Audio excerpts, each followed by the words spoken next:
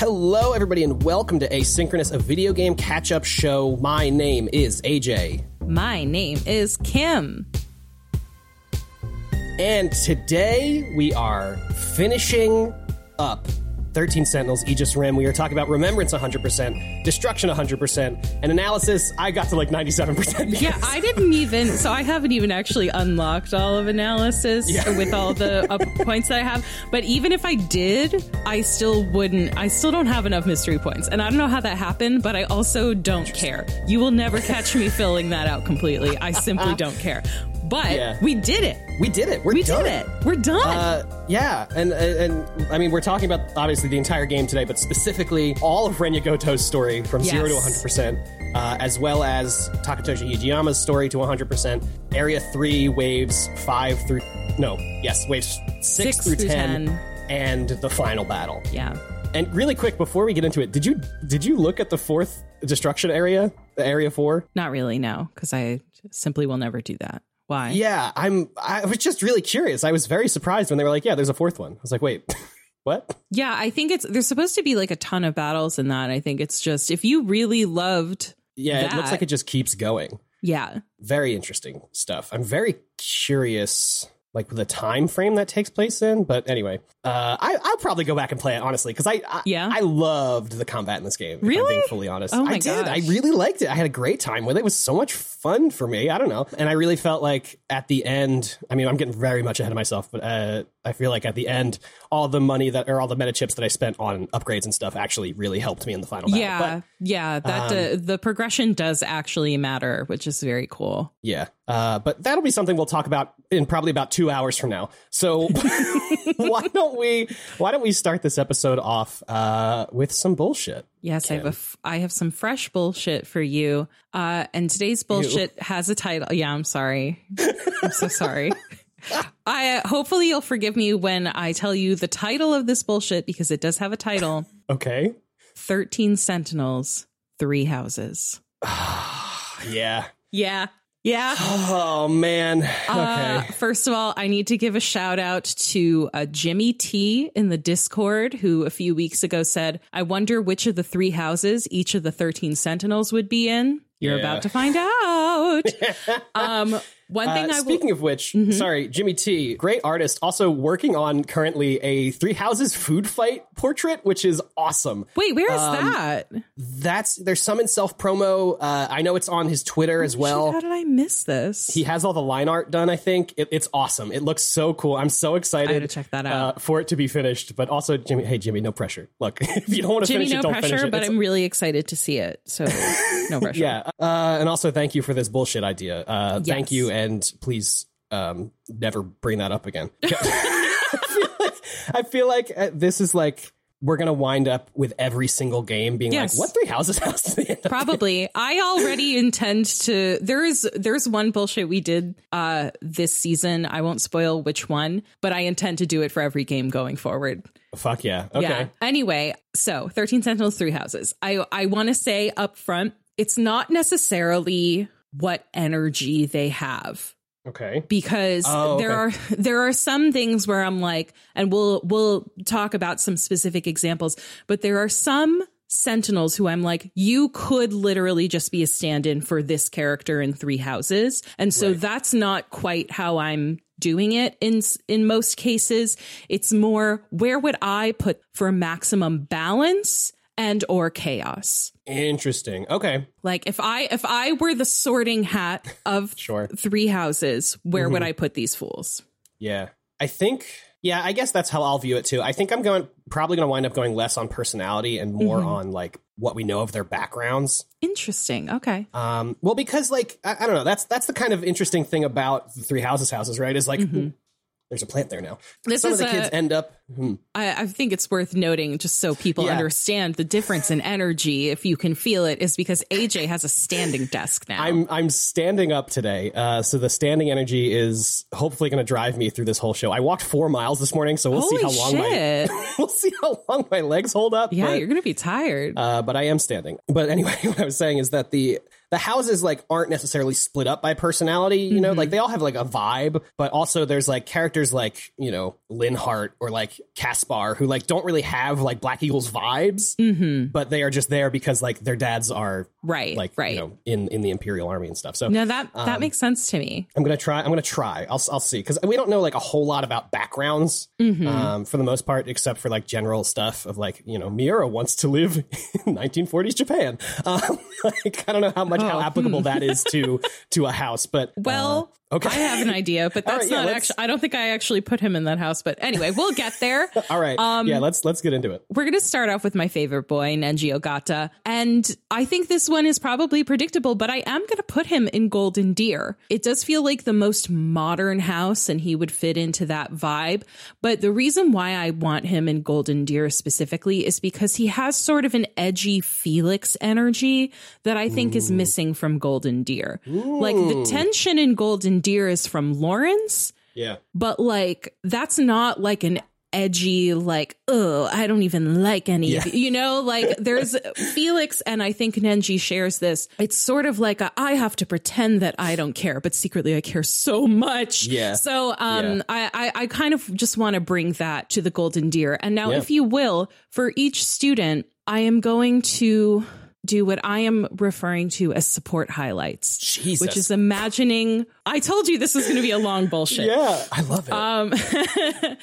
So it's just what I think some of their most interesting support lines would look like. Okay. So, for example, I think Raphael and Nenji Ogata have a support line in which Raphael is very interested in finding out what exercises Ogata does on leg day. Yeah. I want those tree trunks. There is definitely some supports with Leonie where she gives Ogata shit for being a spoiled brat rich kid. Yeah. Who like pretend, you know, like is like, oh, I'm, you know, I don't want people to know that I'm like, she's like, you have everything in the world, like grow up. Yeah. I think that Ogata loves Ignaz's art and actually commissions pieces from him secretly. Whoa. And I want everyone to take a moment, if you will, and imagine the Ogata Hilda supports. She will crush this man under her boot, and he will enjoy it. Yeah, I mean, it'll be like the Hilda Caspar supports, except Ogata is more like he'll give more pushback than Caspar does in those scenes. Yeah, so but I also think that Ogata is more overtly thirsty. Oh, yeah. I mean, I would say Caspar is like extremely not in tune with his sexuality at all. No. Caspar only thinks about punching. Yeah, the vibe that I got from your description of those supports was like Caspar doesn't even realize that this is an opportunity for any sexual anything. Right. Yeah. Whereas I think Ogata is painfully aware. Yeah. Anyway, moving on next. Well, sorry, can we yes, as we go through, you'll do yours and I'll do mine. I think so here's the thing. I think, as you said, Nenji's a rich kid. Right? Yeah. I know exactly where you're going with this. Yeah, I know you do. Like Shikishima is like the largest corporation in the world. You think the Empire has a Shikishima contract? Adjacent. It's Empire adjacent. And I think Nenji ends up in the Black Eagles. I could totally see that. Yeah. Just purely for that connection. And I think even if he was like, I don't know, even if Shikishima was somewhere else, like based in like Leicester or something, I think his dad would be like, no, you're going to be in the Black Eagles. Like you're going to work with the Empire kids because we need an in there. And then in terms of supports, I think, I mean, obviously his and Caspar's supports would just be incredible because they're basically, like we just said, basically the same person, except Ogata's somehow a little more intense. Just, I guess his personality generally is more intense, where Caspar is just like intense in battle situations.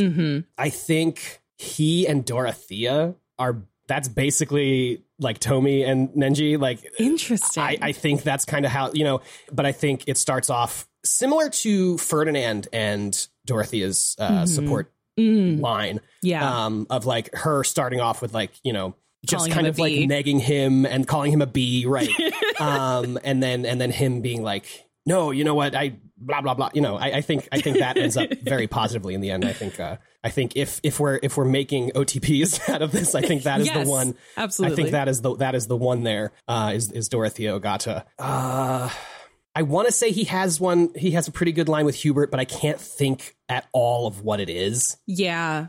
That's hard to. I think Hubert tries to like inadvertently commission Ogata or commission Shikishima to like build sentinels for the Empire through Ogata, but he just doesn't get it. He's just too dense to understand. Yeah, that makes sense. Yeah, and you know, Hubert's not going to outright say like, "Hey, this is a power grab. Can we get some sentinels?" That's where I'll leave it. I think his Ferdinand ones are also really good in kind of like the same way that his Caspar ones would be very good. Is like they're kind of similar personalities. Worth pointing out that is the same voice actor. Yes. Yeah. So that would be very interesting. Incredible. Okay, are we ready for our next? Yes. Let's move on. Next up, we have Tomi Kisaragi.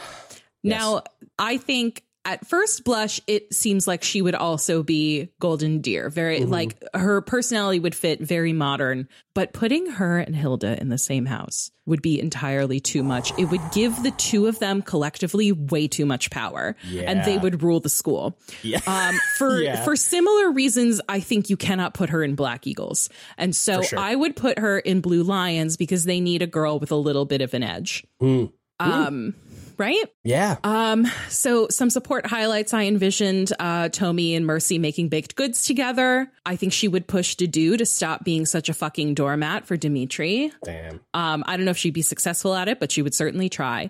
And I think she would put Ingrid in her fucking place. And I don't know what that means exactly, but I'm like, this would not be, it would start off with a fight and Tomi would be right about whatever it was they were fighting about. Absolutely.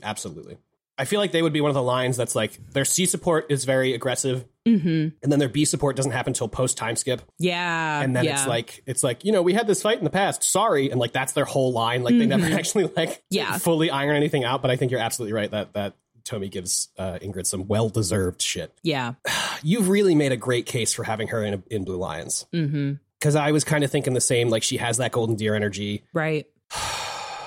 But I think you're right. The balance of the universe needs her to be in Blue Lions. Exactly. I think her and Hilda is too much, and her and Edelgard, that short girl power energy would take over the entire world in a second. You know. So I think you're 100% right that Tomi goes to Blue Lions and just kind of cosmically balances everything out. Who do you think she ends up with? Ooh, I could see Tomi. I'm envisioning. I think that her support lines with both Felix and Sylvain would be like, you absolutely need to cut the shit. Yes. Like you absolutely need to cut the crap. I don't want to hear energy. Felix about how like, oh, you don't care about anyone. I know that's bullshit. Sylvain, shut up. Like she's not going to take any of it. So I could see her fitting well with either of them, notwithstanding that they should be together.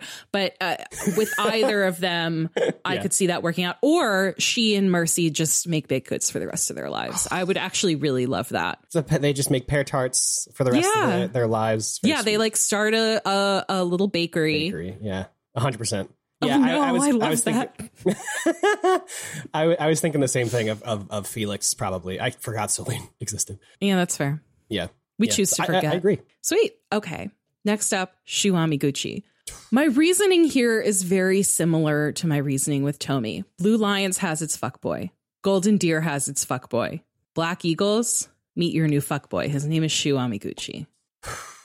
Yeah. Yeah. I also think that using your way of getting about it, I think Shu also belongs Black Eagles because he's a rich kid. Yeah, I mean, he's a rich kid, but also if we're going in the fiction of 13 Sentinels, he's given up for adoption or whatever. So I think he ends up in like Golden Deer or something. That's interesting. Okay. Yeah. Okay. Yeah. Well, here are my support highlights. Obviously, he falls for Dorothea immediately. And it's just him simping for her the entire support line. Yeah. Hubert threatens to kill him for flirting with Edelgard. Yes. And Linhart is very impressed by his ability to do minimal work while still getting good grades and generally being a successful person. Yeah.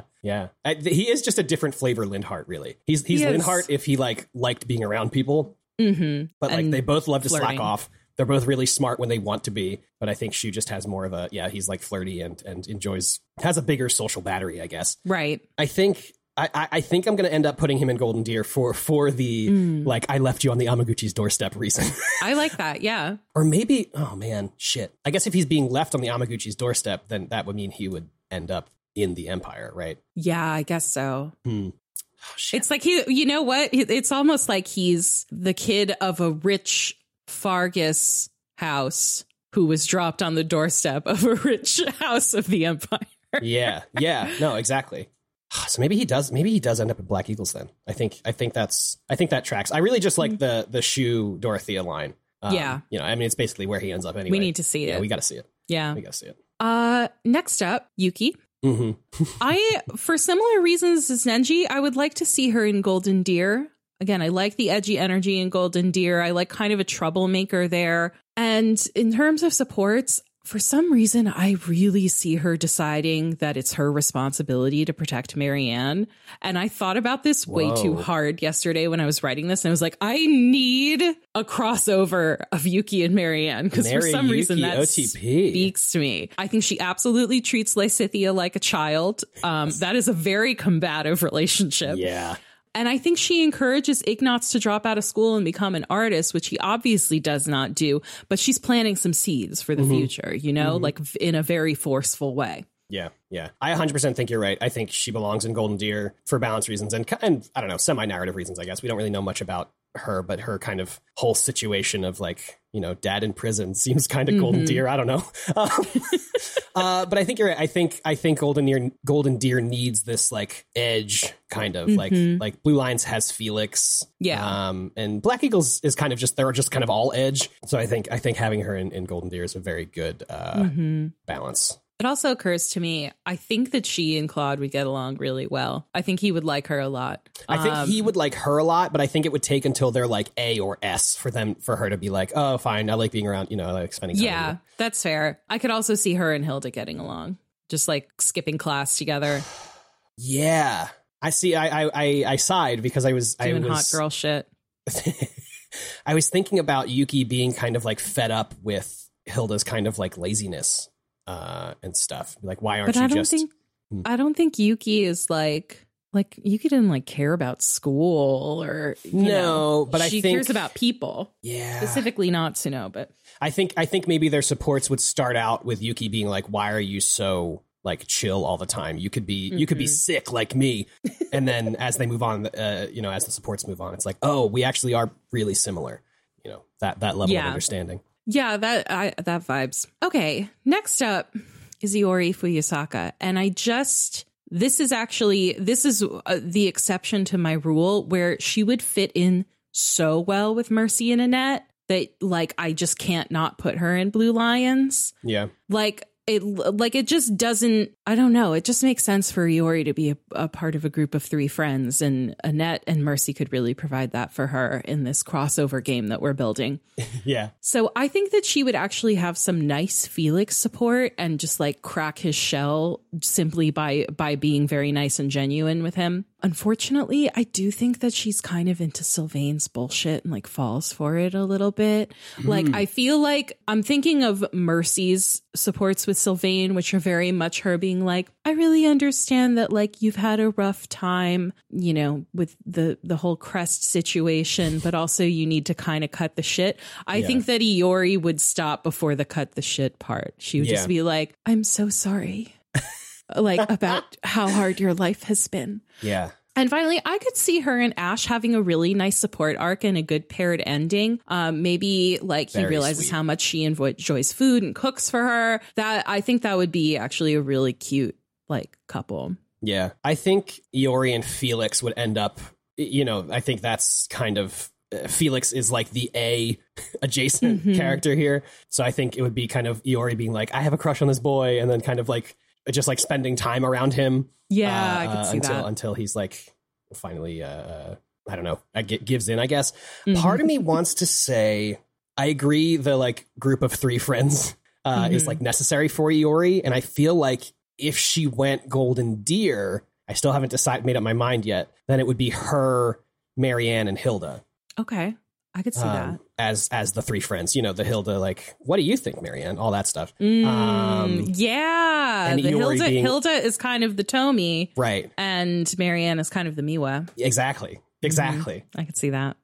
I think just for sake of keeping our lists different, I think that's where I'm going to go as well for solely that reason and not really any other reason. I mean, you could really slot her in anywhere. I think she gets. Yes, she's very you know, affable, I guess. Yeah. Next up, we have Renya Goto, and I think. I'm sorry. You haven't even said anything. I'm just imagining him in, first of all, any of the houses, but first Black Eagles and him and Hubert just like standing in the shadows all the time. Like, so AJ, I'm so glad that you brought up Hubert because I think Blue Lions needs a Hubert. I think so. They need someone cold and calculating and like strategic. Renya Goto could be that guy for them. Yeah. Wow. So support highlights, him and Sylvain talking strategy. We get more of that, like Sylvain is actually like processing. There's a smart man underneath all of the misogynistic bullshit. Yeah. I feel like he and Goto would have a good time scheming. I think that there would be some very cute Goto and Net supports where Annette is trying to encourage him to loosen up like any amount. Yeah. And I did right. I think if you recruit him to Bleagles, he has some banger Hubert supports where they're just like, at first they are just like sizing each other up and like trying to decide if they trust each other. And then like their, I don't know, later B+ or A supports are them actually being like, all right, so how do we rule the world? Yeah, I think their later supports are them scheming together. And I think their earlier supports are like Goto being like, hey, what's House Vestris deal? Like, you guys are like always sneaking around. Like, you guys really hold the power here, right? And then Hubert being like, no, blah, you know, whatever. And then their next support is Goto coming to Hubert and being like, I fucking figured you out, man. Yeah. I have done some digging. Noticed that you asked Edelgard about poisoning this person. And she said no. And then they ate some bad mushrooms and now they're dead. Yeah, like with this little notebook. Yes. And I think post time skip, that stuff, you know, ingratiates Goto to Hubert. And then they work together to destroy the world. Oh, I love that image so much. Yeah, it's good. Oh, man. But part of me feels like Goto has kind of a golden deer, like he's not like working for anyone, you know? I mean, he is kind of in the game, but like he's just like doing what he thinks is best or like just trying to figure everything out. And I feel like Golden Deer best positions him to kind of be able to, you know, kind of be a free agent in a lot of ways. I don't know. I mean, the Hubert scenes in my mind are a reason enough to put him into Black Eagles. So that's where he's going. All right. Another Black Eagle, I think, is Ryoko Shinonome. I don't know why. I just feel like she belongs there. I mean, I feel like we don't need any more like extreme trauma in the Blue Lions. They have enough going on. And I just don't see her vibing with Golden Deer. So it just felt like she should go in Black Eagles. Yeah. I could see her and Edelgard, though, having some like genuinely heart-wrenching supports where they talk about their pasts. I could see her having some Ferdinand supports where he really helps her on tough days when she's like really struggling.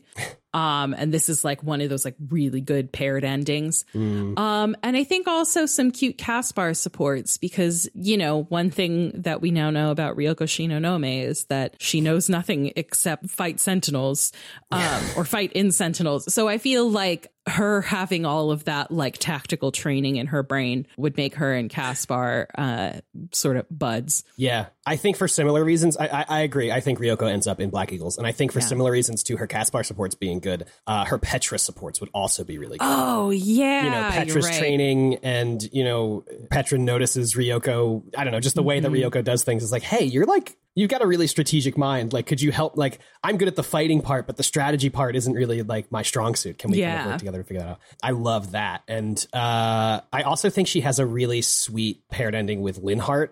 Similar to the way that Linhardt and Lysithia's stuff works out, of Linhardt trying to like help her figure her crest things out. Yeah. I think Linhardt is like, hey, let me help you with your nanomachine stuff.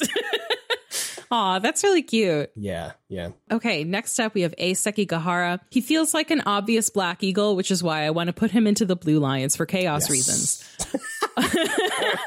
The Lions are all about like duty and honor and responsibility, and A has none of those things. And so I think it would be an interesting dynamic. I will say he and Felix do bond over like a rejection of chivalry, but A sort of like red pills Felix. So to make it like way worse than it ever was with Felix, man, because Felix is like pretending that he doesn't care about that shit when he really kind of does. A absolutely does not. Oh, and their supports Felix, like A's attitude like pushes Felix to be like, hey, maybe we can chill a little bit. Yeah, like, okay, this is a little too far even for me. Yeah. Yeah. Like, oh, I'm realizing something about myself, which is that I'm not like you. I think he and Ingrid absolutely do not get along because she is the exact opposite. She's all knightly and he's all nihilistic, and I think they fight a lot. I also think that he and Dedue never get along. They have one of those support lines that's just like a fight and like, I guess we have to work together, so we're going to be civil. But like it like ends at a B, and like it's just, you just know these two characters have never reconciled, really. Yeah. I think his B and A with Dimitri post time skip is like very like, yeah, that's true. We should be doing this. Like, we should go kill. Let's go. Yeah. He's like the devil on Dimitri's shoulder. Yeah, exactly. Any further thoughts? No, I think you're 100% right. A is Blue Lions. Perfect. For chaos. Okay, so next up we have Hijiyama, and here's the thing. He seems like the kind of dude who would live underground, so I want to say Ashen Wolves, but the problem is I didn't play the DLC, so I don't know the wolves well enough to do that. So I'm going to do the next best thing and put him in Black Eagles, because here's the thing. I need to see some Hijiyama Caspar supports. I think they like to train together, and then they go to the dining hall and inhale lunch. That's the thing. They're just the same character. Yeah, kind of. Hijiyama's a little sadder, though. Yeah. I think Bernie is terrified of him, but he becomes obsessed with her cooking. Sort of like the Raphael Bernie support line, where Raphael is like following her around because he wants to hear her music, and she's like, leave me alone. I think Hijiyama does the same, but with food. Yeah. And I think this is going to be controversial, but I think Hijiyama has a strange power over Dorothea, because I think that Hijiyama is everything that Dorothea respects in people. He is completely unpretentious, but he is very principled. And I think that she really, really admires him. And she's like, who is this man? Like he has the secret sauce that she needs, you know? Yeah, that's good. Hear me out. Hijiyama and Hilda. It's very good to me. It is very good. Very, very good. That's very good. Oh, man. Because again, he's just Caspar, so right, he is just Caspar. Is the thing. And I think Golden Deer could use a Caspar, as evidenced by my Golden Deer run. Okay, but they do have Raphael. They do have Raphael, but oh man, and then Raphael and Hijiyama as well, also really good. Yeah, it's a different brand of himbo. Oh man. I'm gonna say that Hijiyama goes to Golden Deer because I think he works just as well in Golden Deer as he does in Black Eagles. I agree. I just think he doesn't work in Blue Lions at all. No, that would be a very weird vibe, I think. Okay, next up we have Keitaro Miura, and this is another one where I'm like, you have analogs in this game, because he is basically just another Ash or another Ignatz. Yeah. Who were kind of the same boy in many ways to begin with, and Miura is just another one of them. So, for balance purposes, I'm putting him in Bleagles. But I think he fits best in the Silver Snow / church route.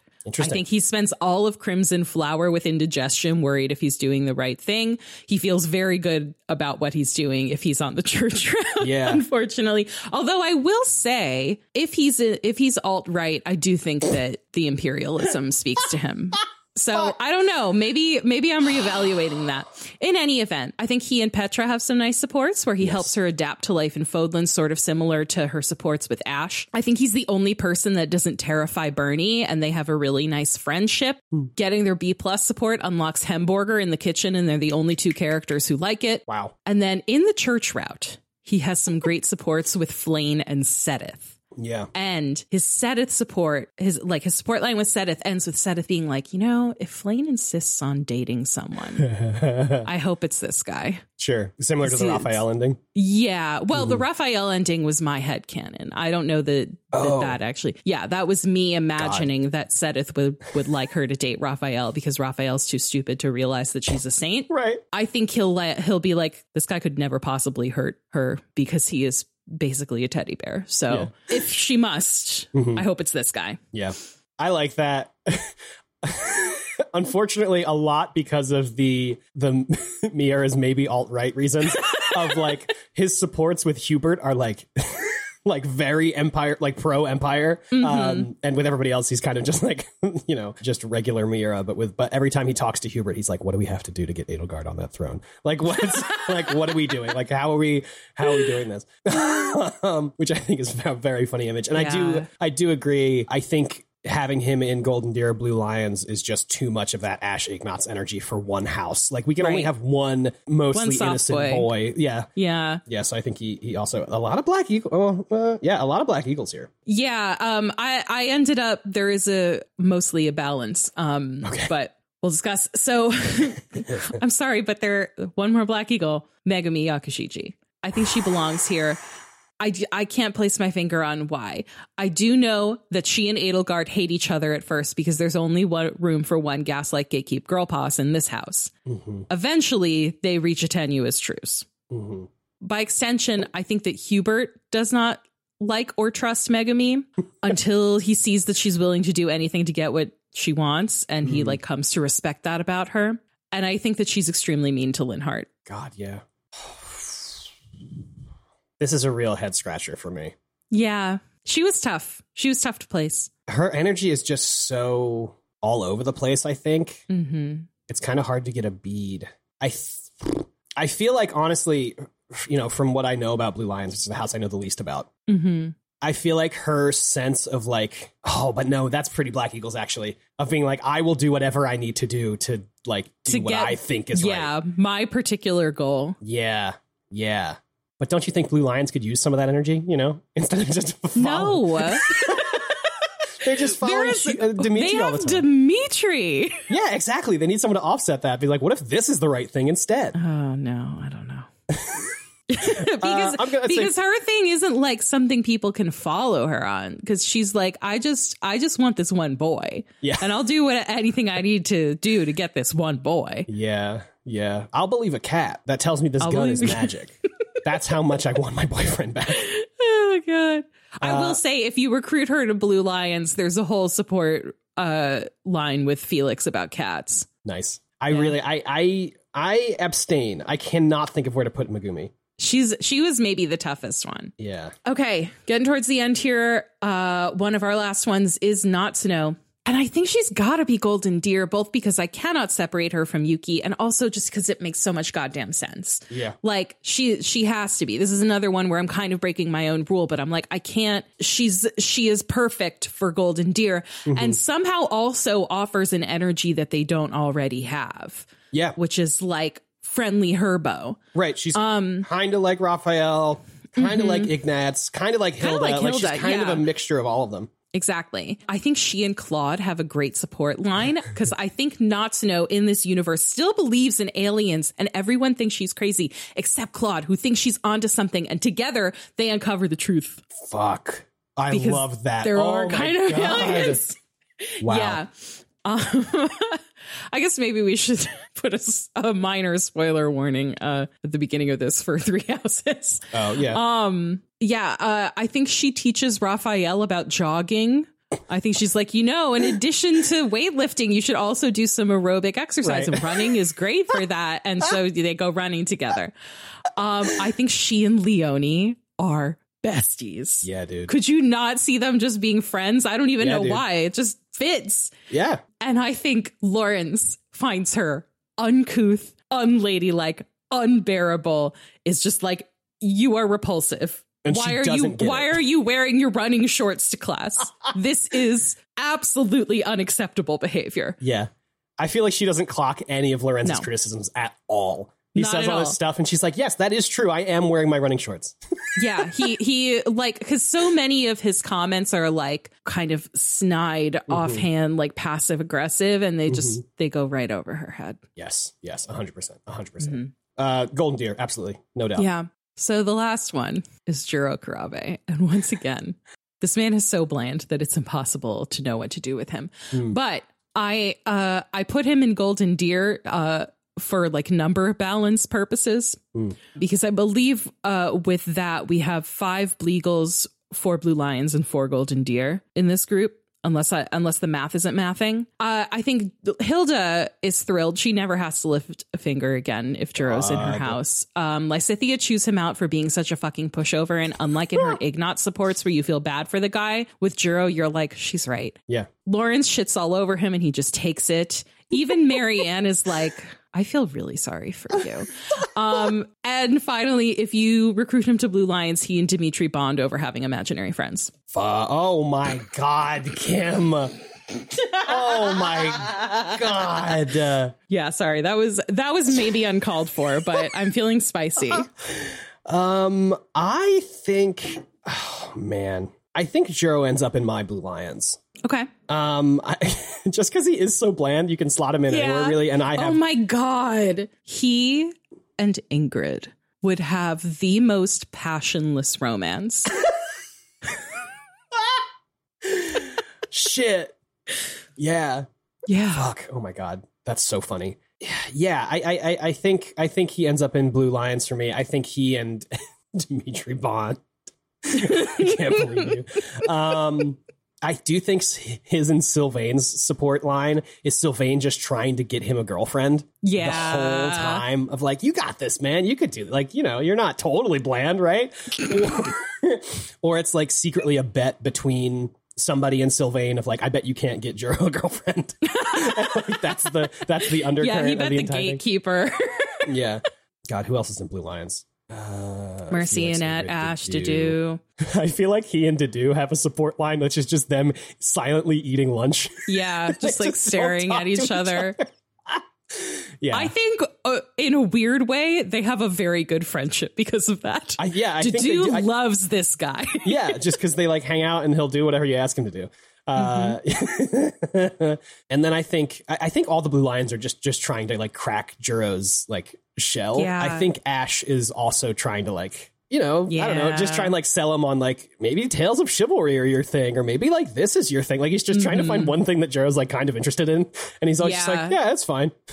Yeah, Three Hopes Ash is very much like that, where like a lot of his supports are like, let me help you like figure out, you know, this secret about your past, or let me help you. I don't know. Like he's very much like a I want to help you out kind of guy in Three Hopes. That's kind of the vibe I got from him just from you talking about him in Three Houses too. Yeah, he's a very sweet boy. Very sweet boy. I love you, Ash. That's all, or did you have more? That's it. That's all of the because that's all the 13, and this can't go on much longer. It's going to be an hour of the podcast. One quick question. Do you think Manuela likes or hates Morimura?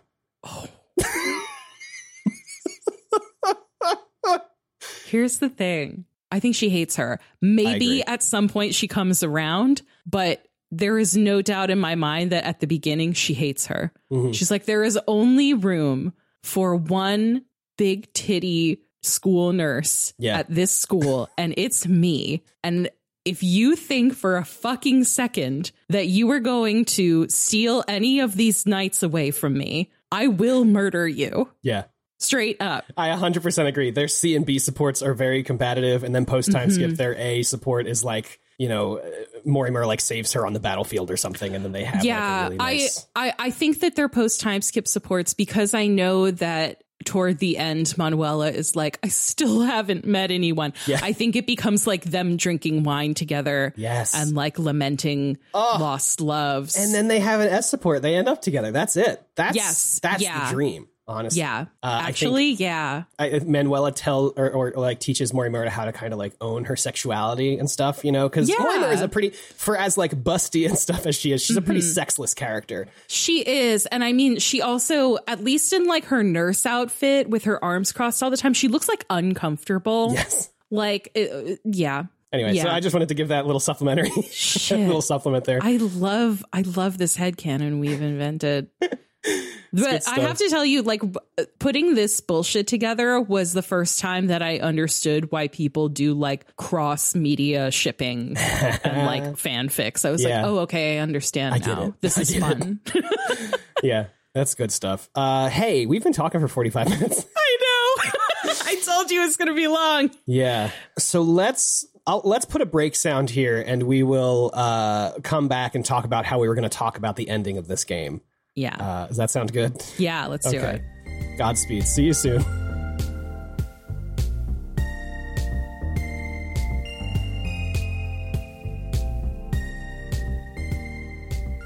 Hello, we're back. It feels weird to call out a break, but oh well. Yeah, it does. But here we are. So most of, as we mentioned at the top, most of this episode is going to be Renya Goto's story. Mm-hmm. And the thing about Goto's story is that it has one sort of framing scene that like sets the stage for the whole remembrance, but it pops in and out of that and other flashbacks and flashes to the future many, many times. And so for sake of talking about it, we have kind of done some hack and slash and repasting things together. So that framing scene is one that he has with baby Chihiro in Ayame Park. It unfolds like the final reveal of a murder mystery in a way that's exactly what it is, and it's extremely good. But the way that we're going to do this is we're reordering the story so that the events that he participates in are basically in chronological order. So instead of seeing the flashbacks of what he did, you know, a few weeks ago, we're just going to do all of that in order, including the Ayame Park scene. Yeah. But that scene will include a number of flashbacks to logs that he references. Yeah. There is like one scene where he presumably watched all of these logs, but for most of the logs, we're just going to talk about them as they come up in conversation, because that's also sort of like how the mystery of the game is finally revealed. And it is definitely more fun to talk about it that way, I think. Yeah, I think it would get pretty old if we would be like we would be burying the lead on something we're about to reveal in like, 5 minutes. So there's just no point. Yeah. So yeah, you'll sort of see how it goes as we proceed. Yeah. I gotta say, just right off the bat, really happy we saved this for last. Me too. I think it really, really, really paid off in most ways. There were a couple things where I was like, oh, okay, well, whatever. But yeah, there are a few things. I mean, it's sort of the whole conceit is like that murder mystery vibe is, who killed Miss Morimura? And we already knew. We already knew from his story. Yeah. Which I think sets a really interesting tone for the whole for this whole thing. But I also think like having him interspersed his stuff, I think would have kind of been more confusing and obfuscated like the larger picture of what's happening. So I'm okay giving up the who killed Morimura thing for the sake of a little bit more clarity in terms of like what is happening in the larger story, Yeah, I fully agree. And there's no guarantee, even if we had done Goto earlier, that we wouldn't have gotten A's reveal. Yeah. Anyway. I think we probably would have ended up finishing A's before we got to Goto's reveal. So yeah, really worked out. I also I owe Renya Goto an apology. I like him a lot more than I thought I was going to. Yeah. The dude's scheming, but man, is he good at it. He does some real stink man shit. But at the end of the day, he has a lot of style about it, and I think it's kind of cool. He has a lot of style, and honestly, I think he is a big part of why they succeeded in the end. So 100%. I am a reformed Renya Goto fan, I guess. Me too. Me too.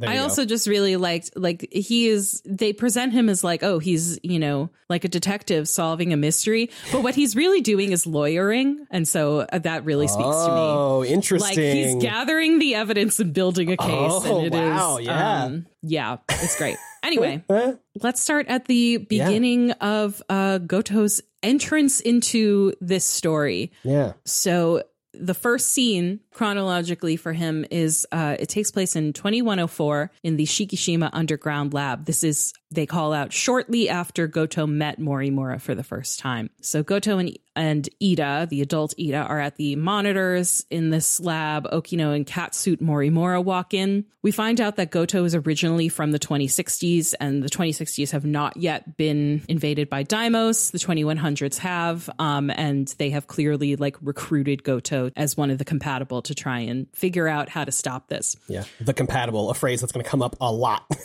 Yeah. So, the surface, as we know, is covered in radiation. Meanwhile, the Daimos are continuing to reproduce in the automated factories in this world. We find out that in 2080, the factories started functioning as part of like a fully automated network instead of like individually, which is some Geth shit. Yeah. Little Mass Effect reference. And production is starting to ramp up, which they understand means that like the attack on 2064 is imminent. But Ida says this time they have the Sentinels. So my understanding is that Sector 1 had no Sentinels. Sector 2 is the first time they're used. They were like invented, quote, in this loop.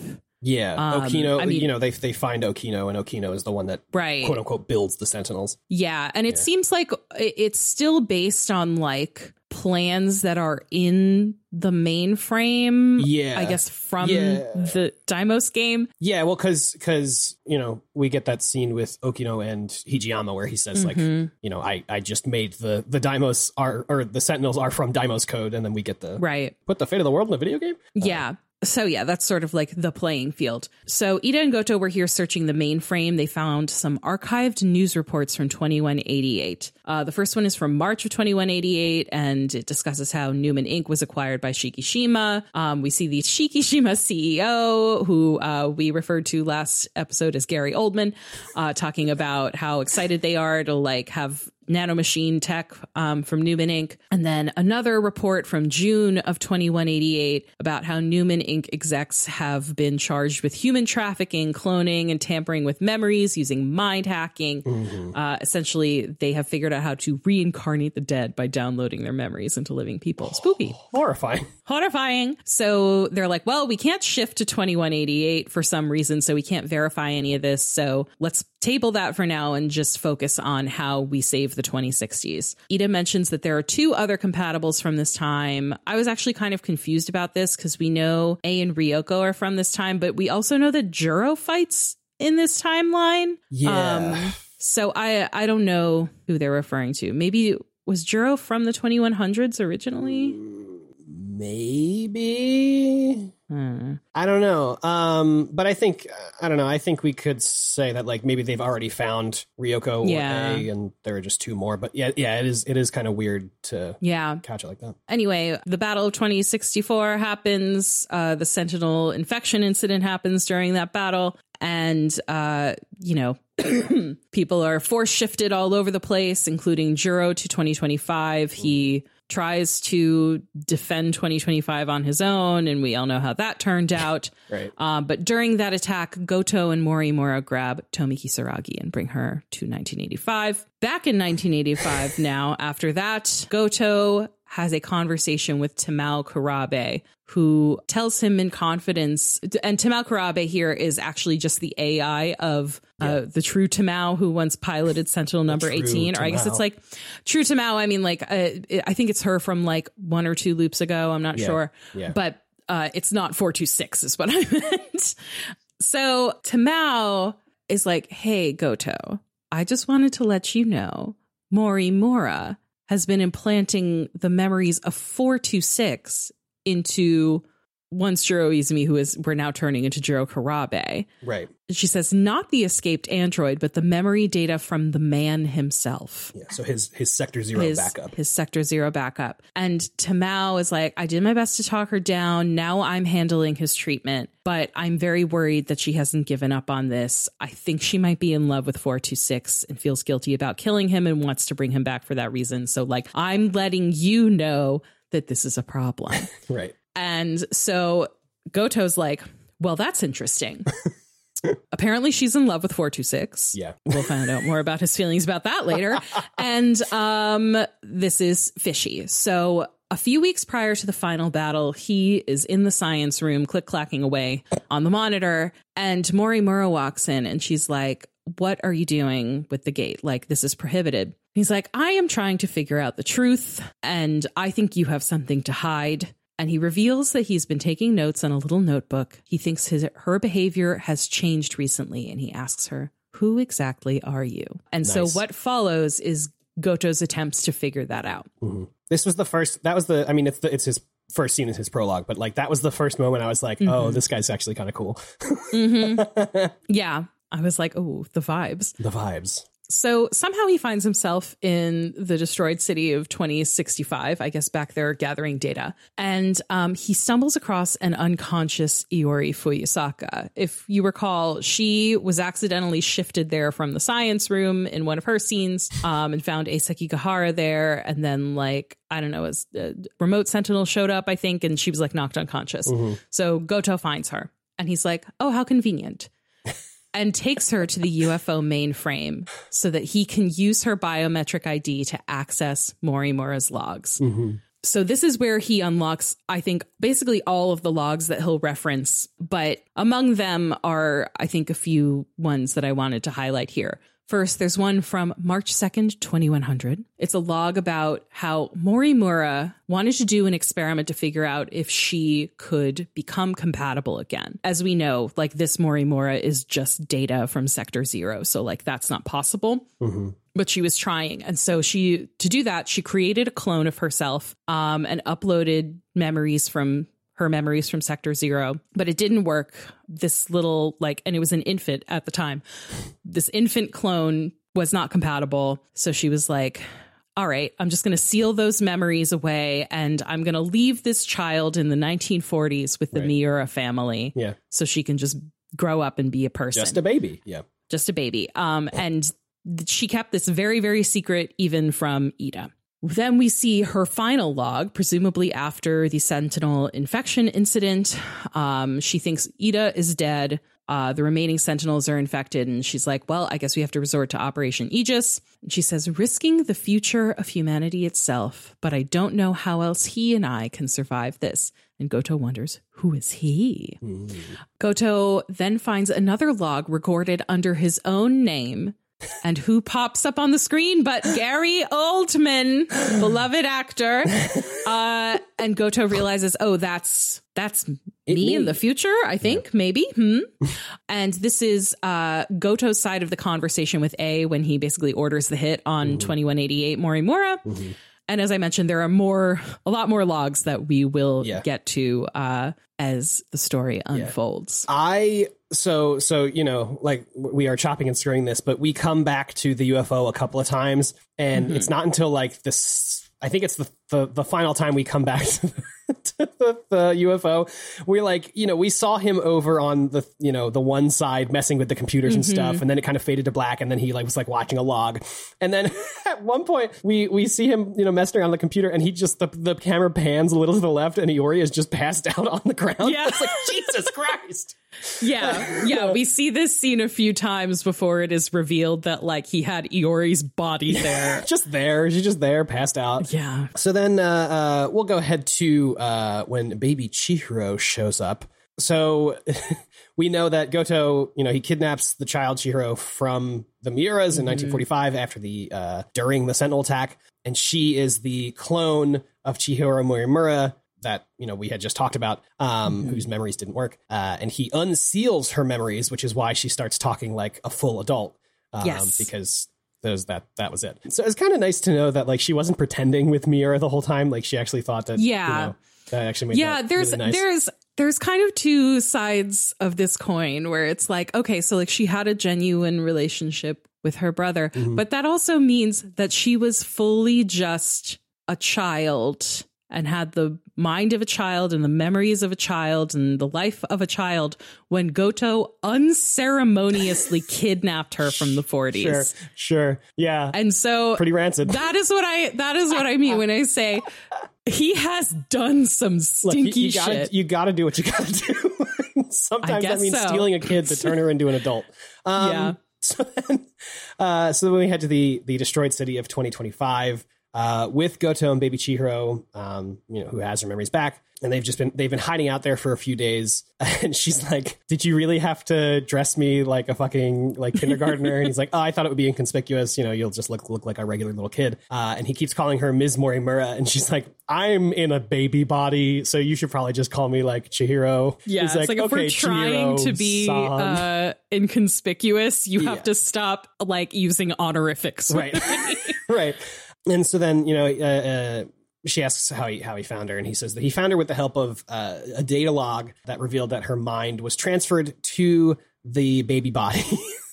The baby body. And she says that body is just like a full clone of her. Like this is she'll, when this baby grows up, she will just be a full Chihiro Morimura. Yeah. We can probably skip all of this. Yeah, it's basically the same stuff she talked about of being, created as part of an experiment to, quote, restore her compatibility. And then the memories were sealed. So Goto says that Morimura's actual body, as in adult Morimura, is acting like a completely different person. So he thinks that someone has taken control of her and that they seem to be working against the Sentinel Project. So he thinks...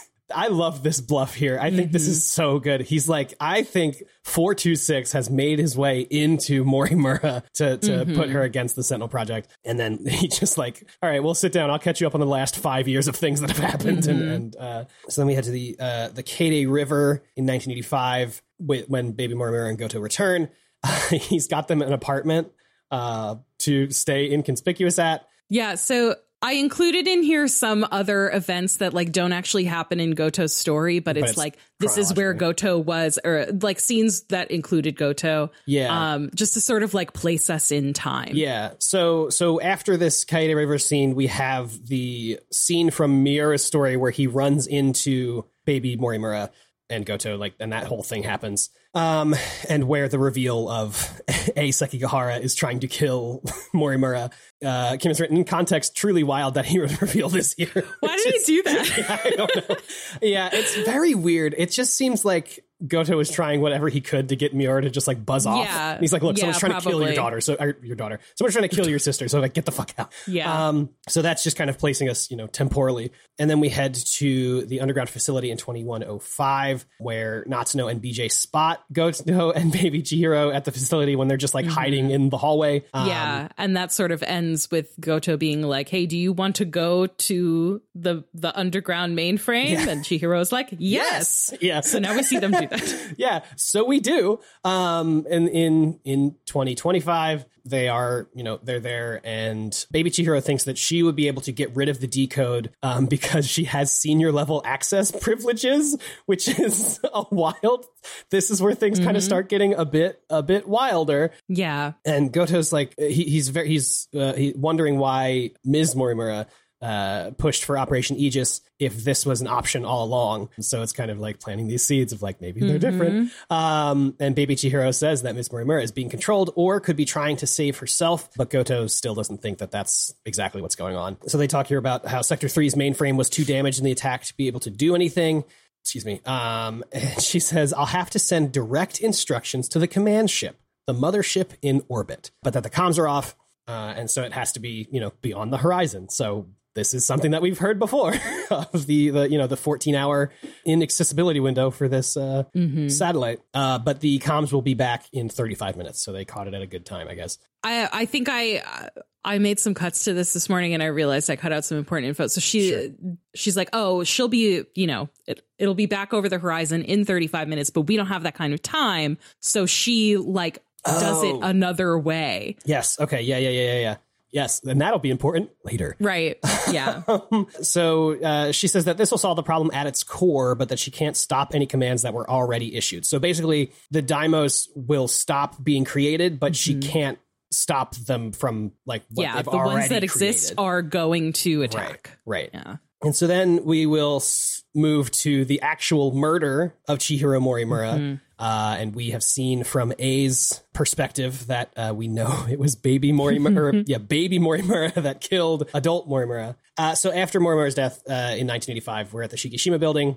Shikishima is like completely in chaos. They won't allow Goto to spearhead the Sentinel project. And so he gets in a cab. He actually hails a cab, which is a wild thing to have to do in this game. It was, I don't know why that felt so strange for him to like hail a cab and get in a cab. I was like, this feels so adult. Yeah. I feel like that's like one of the few things that like sets us in like, we're in 1985. Like, you know, having to dial into the messaging service, like sets us in 1985. Iori having to like call her dad on the payphone, like that kind of sets us in the timeline. I kind of wish there was more stuff throughout the game that did that, of like, yeah, me too. Kind of like when we're in different times. I mean, I know that 2025 is destroyed and stuff like that, but like, you know, I outside of just like the general look of a place, I think it could have been really interesting to have more just like small moments like that. Yeah. I would have given up a couple of those press A to shoot moments for like press A to hail cab or like press A to read newspaper or something, you know? Yeah.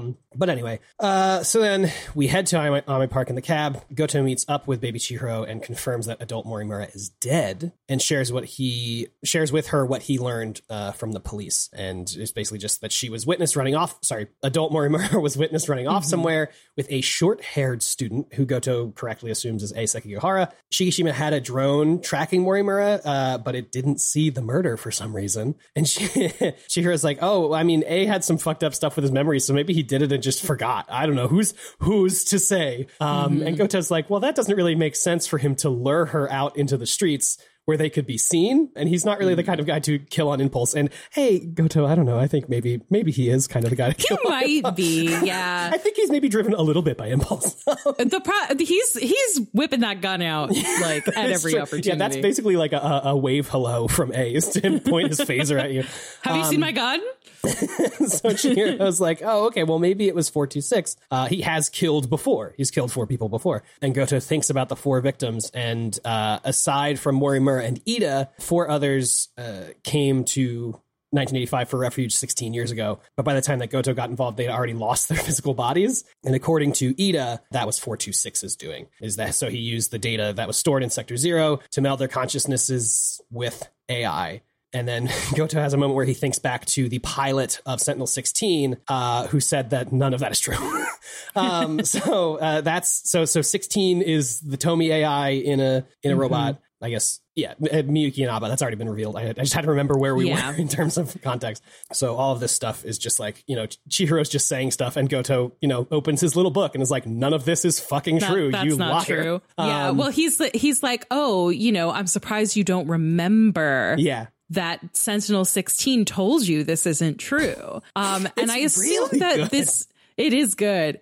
And I assume that this scene is like surveillance footage that he saw, but we don't ever actually see like where he got this from. So this is footage from the underground lab. It's mid-skip Ida, catsuit Morimura, and half droid Tomy before her body's been taken over by 426. What a wild sentence. I know. all these prefixes to elaborate on who we're talking about. So the Tomy droid tells Morimura sort of what happened. And this is, I guess, one loop previous. She says, our defensive maneuvers failed, so we decided to stick to the plan and headed to the gate to escape. But there was an explosion while we were shifting, and that's the last thing I remember. So Morimura's like, so you weren't killed by 426. It was just an explosion that was just like an accident. God, you were all dead before the shift even happened.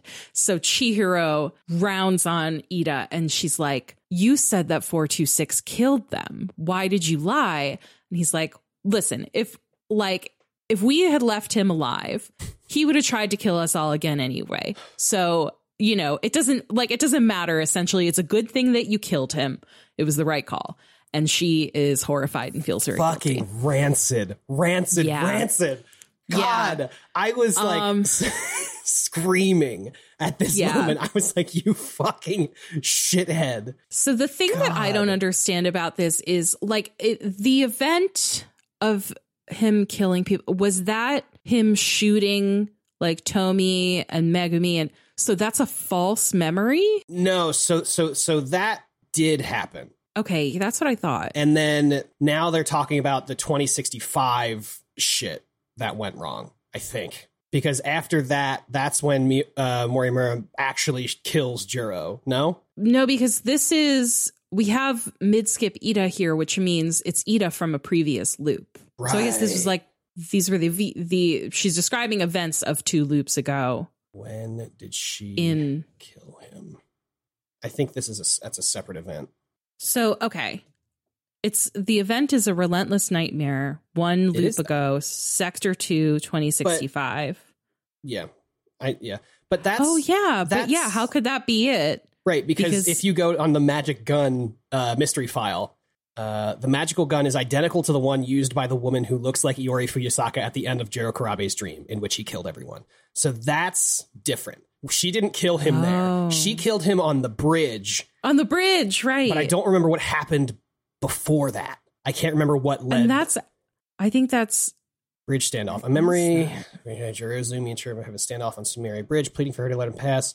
He reminds her of their relationship, but she cannot forgive him for the murder scene in the world. What number is that?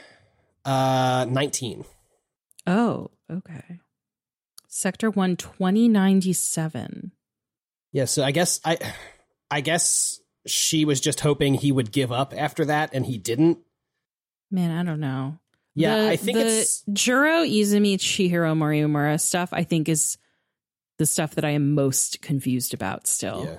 There is a destroyed city scene from 1 loop ago where Morimura sends Shu back.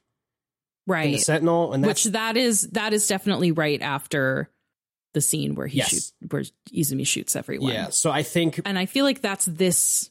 Yes, that's this Ida. Yes. Yeah. So I think maybe they're thinking that Izumi had something to do with that, and that was why she actually killed him. It just seems weird that she didn't kill him after he shot the kids. Yeah. But I don't know.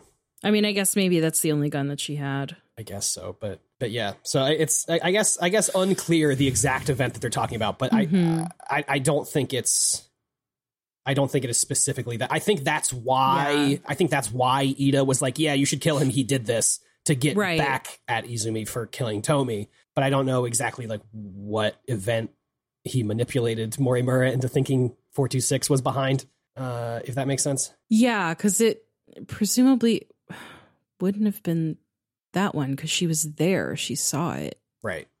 I don't know.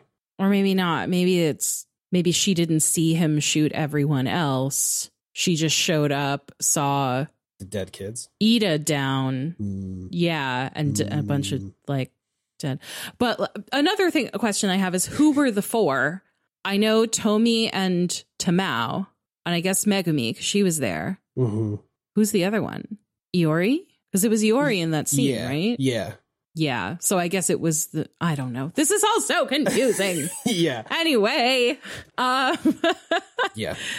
Okay. So we're back after that flashback. We're back in Ayame Park with Goto and baby Chihiro. Yes. And Goto asks whether Chihiro had feelings for 426. And she was like, well, he was a friend once upon a time. And he's like, number 18, Tamao-san told me that that's not true. And so he references back to the scene we saw where Tamao is like, hey, she has feelings for 426, and she's trying to put his memories into Jiro Kurabe. Yes. And explains, that Ida's account of how the 4 victims died is incorrect, and, reveals that scene. She says the Morimura who tried to implant 426's memories in Jiro was mind hacked. She's like, you said yourself she was mind hacked. And she's like, I couldn't possibly have feelings for 426. Haha. And he's like, yes, yeah. My theory about Morimura being mind hacked was actually based on a log from 2188. And she was so disturbed by the fact that I found it that she deleted all of her logs after she found out. So we get a flashback to that log. Mm-hmm. It is a transmission log to Renya Goto from 2188 Tetsuya Ida. He says he doesn't know why he's recording this because no one will hear it, but he has no one else to share it with. He noticed that part of the final phase was altered to trigger a memory overwrite on Chihiro Morimura's host, and the modifying user was Juro Izumi. He says, at least now I have proof you're all hypocrites anyway. None of this matters. We're all dead anyway. More on that later.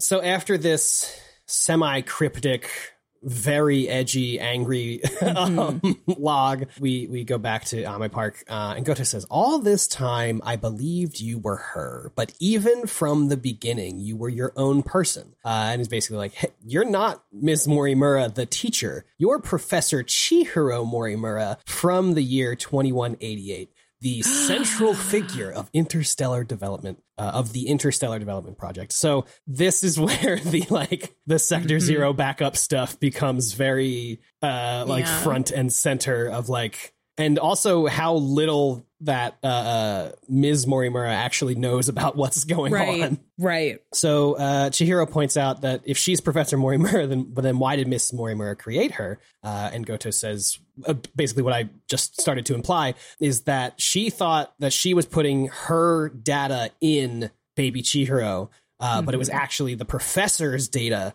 from Sector Zero. And so, since Baby Chihiro was a baby, she wasn't able to be like, hello, I am Professor Chihiro Morimura. Yeah.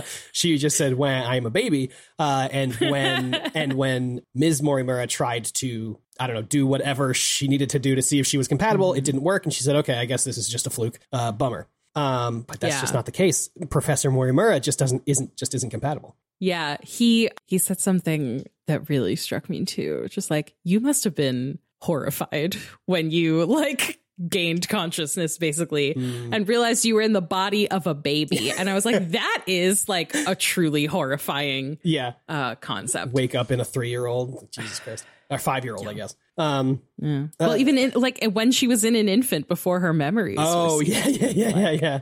Help, why am I stuck here? Yeah. It's very scary. Yeah, dude. So then Goto recalls another log that he saw of Oldman Goto, and he thinks he is a clone of that Goto.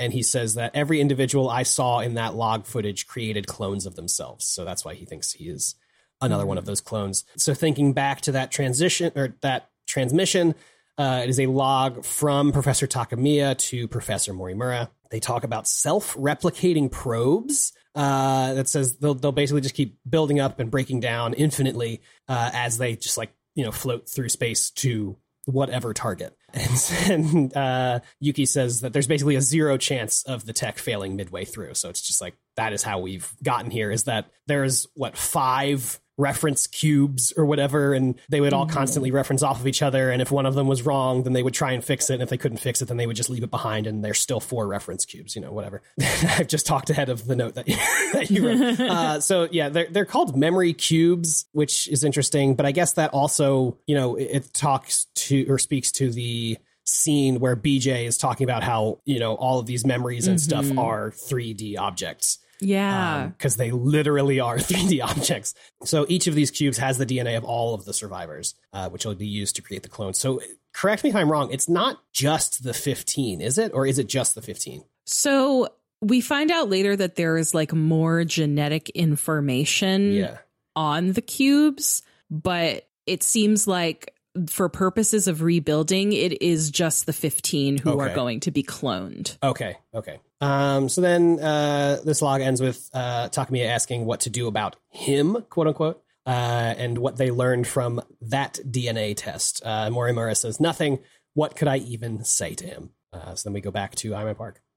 So Goto, after recalling that log, says there were 15 survivors, each created a clone established to be compatible, and each of those clones grew up in a different era or world, and it was Professor Morimura's plan to replace her clone's memories with her own. He's like, oh, you must be wondering how much of that log I've seen. And so he's like, Tsukasa Okino, one of the survivors, I wonder who he was in 2188. Your son, perhaps? So we find out that apparently there were policies on population control during this time that it sounds like the way that this would go was people would donate eggs. She donated her eggs. And presumably there were also sperm donors that were just like used to create babies instead of people like having their own reproductive freedom. So he's like, I know Iori Fuyusaka's the compatible version of Chihiro Morimura in this loop. And the compatible versions of Morimura and Ida were actually supposed to be in different eras. I think they were, I want to say she's from Sector 1. I forget where he is from. Maybe also Sector 1.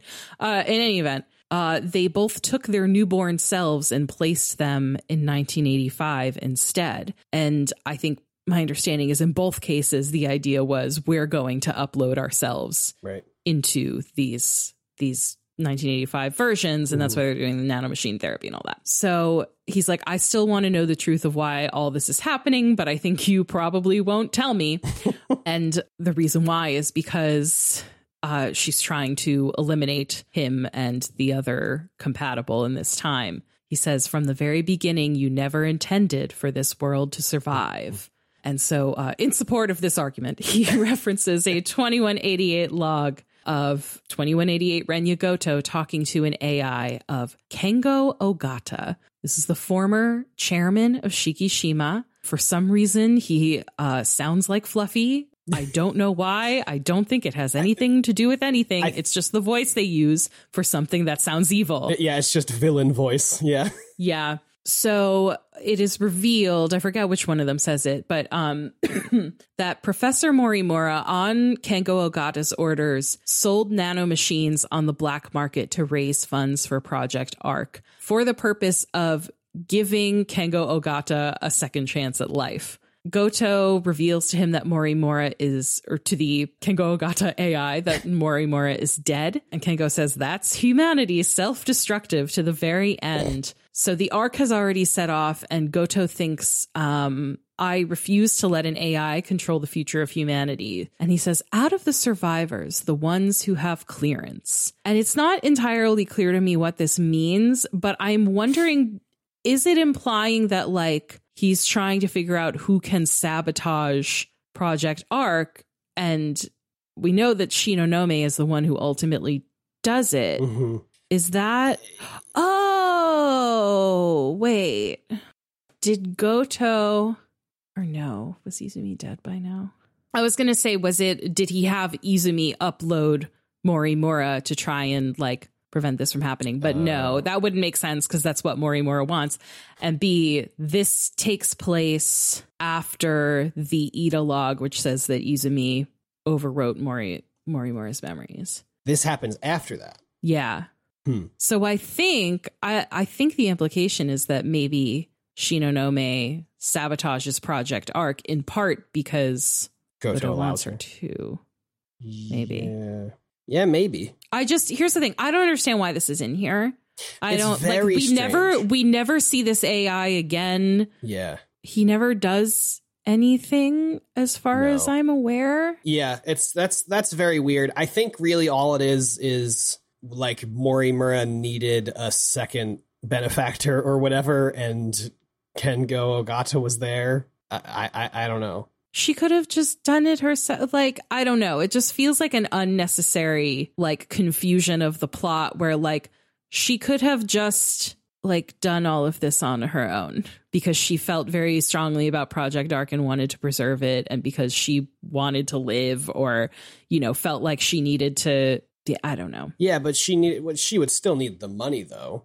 Yes. You know. So she would sell the nanomachines on the black market herself, not on his orders, but because she's desperate for funding. You know, it's like, why is this in here? Anyway, because it just never seems to come up again other than the justification for, like, why she's doing this. But there are plenty of other reasons why she would be doing this. Yeah. That don't have anything to do with a random AI. Yeah, it's interesting. I don't know. I think this is one of those plot beats that's better if you think about it less. It'd be better if it wasn't here. Frankly. You know, I agree. Yeah, it's unnecessarily, like, obtuse or just, like, really weirdly, like, roundabout. But moving on, back at the park again, Goto tells Professor Morimura that the kaiju are a threat to the original plan, or to her original plan, But says so is Operation Aegis, since it prevents any further loops and makes the reset impossible. And just a note on loops, it just means destroying all of the mainframes, and so that the timeline can be reset.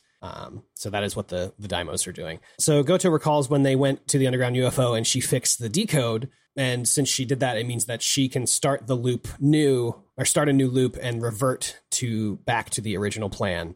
So Goto accuses Professor Chihiro of murdering Ms. Morimura to prevent Operation Aegis, that she was the lead on Project Arc under Kengo Ogata, but he died. And after his death, she created an AI and was being controlled by him. And then it's a lot.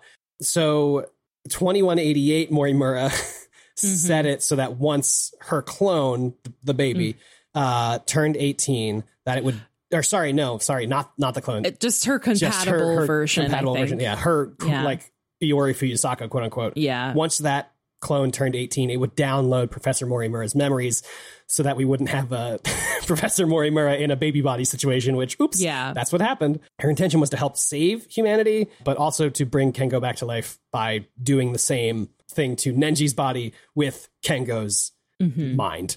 Okay. Rancid. Kim has written in the notes here, over my dead body. How dare you even dream of replacing Nenji Okata, the perfect man? So then Baby Morimura finally lets off the veneer of like, I don't know what's going on, and decides that Goto knows too much and pulls a gun, but she can't shoot Goto because he had acquired it for her and configured it so neither of them can be shot with it. And I think she thought that he made it so that she couldn't shoot him with it. And he's like, no, I made it so neither of us could get shot. It was much nicer than what you thought. And then Goto takes the gun and is like, one interesting thing about this gun, though, is that it does have records of its latest discharge. And so he cross-references the last discharge with his notes of, who killed Ms. Morimura, and realizes that, or confirms, I guess, that it was indeed Baby Chihiro who killed Ms. Morimura, the nurse. And Chihiro asks, what gave me away? And Goto says it's when Miura found her in Inami Park.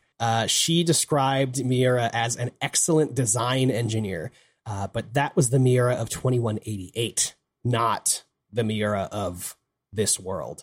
And he learned that through Miura in Sentinel 17, the AI Miura in Sentinel 17. So that is not a scene we ever see. No, we don't see it. There's scenes here that are like just weirdly missing. I'm still constantly thinking about that we didn't get a scene between Miura and BJ where BJ explains like, look, I'm going to lose all my memories, so you're going to have to take care of Natsuno. Yeah. Like, why didn't we get that scene? I don't know. Like, come on. So then Morimura asks Goto, are you going to get revenge on me? And he says, no, he's not going to give up, or he's not going to give in to his emotional impulse. He would rather get the truth. The first instance of somebody thinking rationally in this game for a good reason. He says that she was lying about not being in love with Izumi because Izumi and Morimura were in an intimate relationship, quote unquote, in 2188. The original Morimura died before she could set up the memory transplant. So that is why Izumi did what he did to help carry out Morimura's vision. He did it for love. For love. So then he asks why she is so intent on transplanting her memories, and she says that there has to be a leader. Without someone to guide them, teams dissolve into fear, spite, resentment. It would be the colony all over again. Which kind of has a point, I guess. Yeah, but also, no, it's true. She was the leader of the colony in a way, so like, why would you put yourself back in charge of the colony that you failed? Yeah. But also, A was there and Goto and all that stuff. But anyway, so he says, he tells her that her devotion is almost inspiring and proposes a bet. Says they won't seal all the terminals. They'll keep one open so that she can still loop. But he asks for the opportunity to fight the war without any sabotage. If they fail, she can reset the entire thing and start another loop. But if they win, he and the others will be the ones to restart humanity. She says they don't stand a chance and takes the bet. And he says, we will see about that. It's good. It's very good. It's good. Yeah. And we see, I think Goto is basically stepping up to be the leader, that she's like, there needs to be a leader. And he's like, all right, I'll be the fucking leader. Yeah. And he is, and he's very good at it. Yeah. And yeah, like he did some real awful shit to get here. But at the same time, I don't know. I enjoy his story. I like it a lot. Yeah, it was really great to have someone who kind of knew what they were doing. you know, and they weren't fumbling around the whole time being like, what is my place in this world? It was like Goto knowing his place in the world, and his place in the world is to call everybody else out on the things that they're doing. Yeah, he like, I don't know. I kept thinking like, he is Benoit Blanc, and it fucks. It's extremely 100%. good. So yeah, very fun. So that's not, so a lot of what follows during when we get to the battle in the chronology is also part of Renya Goto's story. But first in the chronology, before we get there, we have Hijiyama's last scene.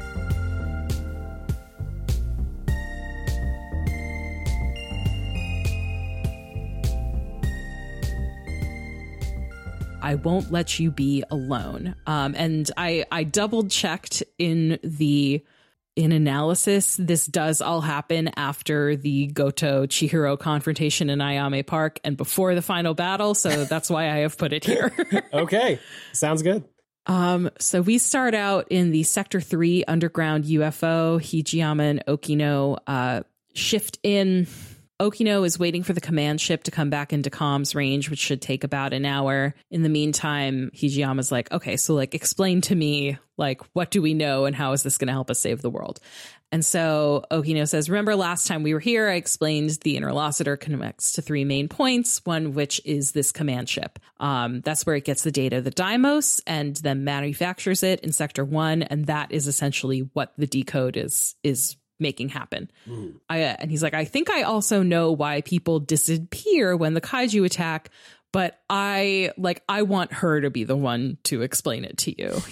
We know he's referring to number 16, Miyuki Inaba / Tomi Kisaragi.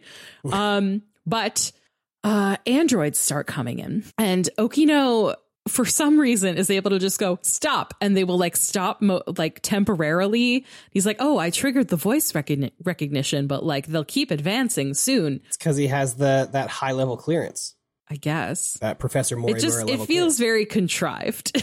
Sure.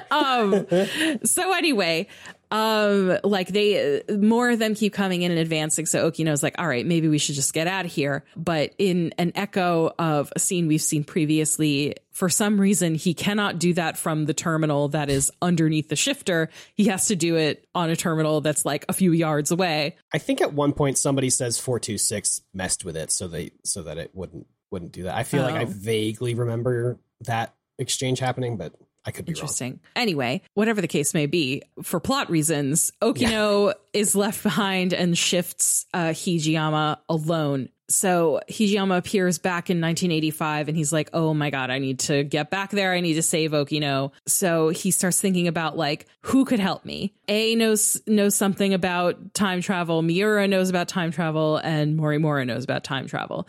And so now we get a very infuriating scene where we have to go on a wild fucking goose chase for all of them. I found this very annoying. It felt once again like we were just spinning our wheels, and they're trying to like gamify the visual novel in a way that I just don't think it needs, because it's not actually fun. And on top of that, they are playing the like scary android music over this entire scene, and that music is fun and exciting for a few seconds when an android attacks, and not that fun and exciting when it is playing for like many minutes at a time.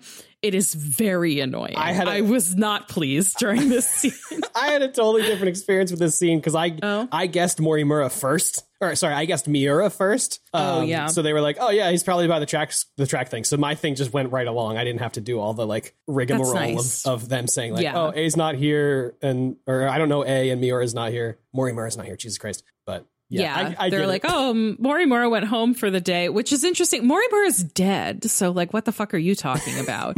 I'm pretty sure she's dead by now. Because, this is after Ayame Park. And she's like, anytime he asks about A, he's like, oh, have you seen like a strange student who kind of like seems like he wants to fight everybody? And then they're like, you mean you? So that doesn't work. Anyway, so he basically, his only option is Morimura or is Miura. These names, dude. And they're like, Yeah. They're too close. So a girl in the schoolyard is like, go to the break area and talk to one of our track members. So you go to the break area and talk to the track member. You ask her all the questions. And she's like, oh, Mira, you mean Natsuno's boyfriend? I think I saw him around the old school building. So you go to the... You go to the old school building, but on the way, you got to go on that walkway. And while you're there, you pause to reminisce about Okino. Mm-hmm. Hijiyama remembers Okino giving him a letter, and so unnecessary, but here we are. Okino's like, oh, I really like you. And it's like, just kidding. But, you know, it seemed to get to you when I confessed to Ogata, so I thought you might be feeling left out. And Hijiyama's like, you thought it would make me happy for a man to confess to me? And I'm just so tired of this. Mm-hmm. And then after that, Hijiyama just keeps running. Okay. Remember that time my almost boyfriend negged me? Wow. Anyway, I should get back to trying to save his life. Right. At the old building, he runs into Natsuno, and out pops BJ. BJ was looking for Hijiyama. He says, let me take you to Okino's location. He's been wounded by androids. His condition is critical. And Hijiyama's like, how did you know to find me? And he's like, Miyuki Inaba used TV broadcasts to inform me that Okino needs help. Okay. Which I love, because like does BJ just like does he have, he gets satellite TV? Yeah. Like, no, I want to imagine that he and Natsuno after school are sitting together watching cartoons and suddenly Miyuki Inaba is there. Anyway. That's good. BJ's like, BJ goes, Natsuno, he will need it. And Natsuno pulls out a gun. Someone gave Natsuno a gun. BJ's like, oh, I extracted this from a Shikishima lab. Like, where is all this coming from? Whatever. Yeah, they got it from 2105 or whatever. Yeah. For some reason. So Natsuno's like, okay, here's the gun. And BJ's like, Natsuno, you got to stay behind. And thankfully she listens. So we're back in the Sector 3 UFO. BJ and Hijiyama shift in. Okino is on the ground. He's surrounded by androids and you have to shoot them. Press A to shoot, except you have to wait for them to get like so close, like point blank range. And they're just annoying. Like, step. I'm like, can we move this along, please? I have places to be. Yeah. So finally you shoot them and Hijiyama goes over and cradles Okino in his arms. And Okino's like, read my letter. And then physically fades away, disappears. And BJ says, Universal Control has isolated him. Just like Tamao Karabe. Yes. So we now cut to the final battle. Hijiyama is sort of, I think he's like standing on like the Kaede River bridge thing. I think it's the river. And he thinks, Okino, you don't have much of a knack for love letters. And you can think about the letter and it was just instructions for how to access Okino's Sentinel. Yep. Number 12, which he hid in the ocean in Sector 5. He left an activation switch on Hijiyama's arm. So Hijiyama thinks, if you really are alive, if you're out there somewhere, then you're going to need a home to return to. It'd be a shame if it was gone, so I'll fight to my last breath to save it. That's all the reason I need. And he activates the Sentinel, and then, rather than just fading out, the scene ending, we actually see Hijiyama in the Sentinel underwater, and he gets a transmission from Okino. And Okino says, because we shared the Sentinel, I can only talk to you. I can't talk to anyone else. And I'm now like cut off from the world. I am alive. And he says, I know what was using up the remaining 80% of the Interlocutor's memory. Because last time we talked about how the decode only uses 20%. So like, what's the rest of it doing? He says, it's sensory data. It makes everything we perceived in that world real. Kim was right. Congratulations. I was right. It was a virtual reality. He says the 5 sectors are not reality. Besides the 15 of us, every human we've ever known was created by Universal Control. That world is a simulation. The cockpits that they're in are the real world. And Okino's like, my Sentinel designs never had cockpits at all because it would be too dangerous. So, like, why the fuck would you put yourself in a 90-ton robot? Are you stupid? Yeah. So he's like, And what we think of as cockpits, these are actually growth pods, and we were born in them. So quick question about this. Do you think do you think if somebody was standing in the room where the growth pods are, when they're fighting the battles, they just hear them screaming like, "There's a Sentinel over there, we gotta go." Probably. Yeah, because they're apparently like physically conscious while that's happening. I also realized as I wrote this, that's why at the beginning of like in the early destruction sequences, they're like, oh my God, I'm in so much pain from being in this thing. Like, oh, this is, this really hurts physically. It's because they're experiencing like literal growing pains. Right. It's their first time being in their physical bodies. And it's uncomfortable. So anyway, Okino explains if the Daimos destroy the world, they will die in these pods. And Hijiyama's like, oh, fat chance of you dying. You're shameless, shrewd, and infuriating. People like you don't die so easily. Romance. He says, no matter what, my duty is the same. I live in service of my country and the people I love. And Okino says, Hijiyama-kun. And Hijiyama says, I will not let you die. And Okino responds, no matter how this ends, I will always be with you. AJ and I have been debating whether this constitutes Hijiyama admitting his feelings. And you could read it that way, but as AJ points out, saying that like, you are among the people I love is not admitting to romantic feelings. No. So, yeah. So anyway, we are now heading into the final battle and actually seeing the chronology of kind of what happens. Yeah.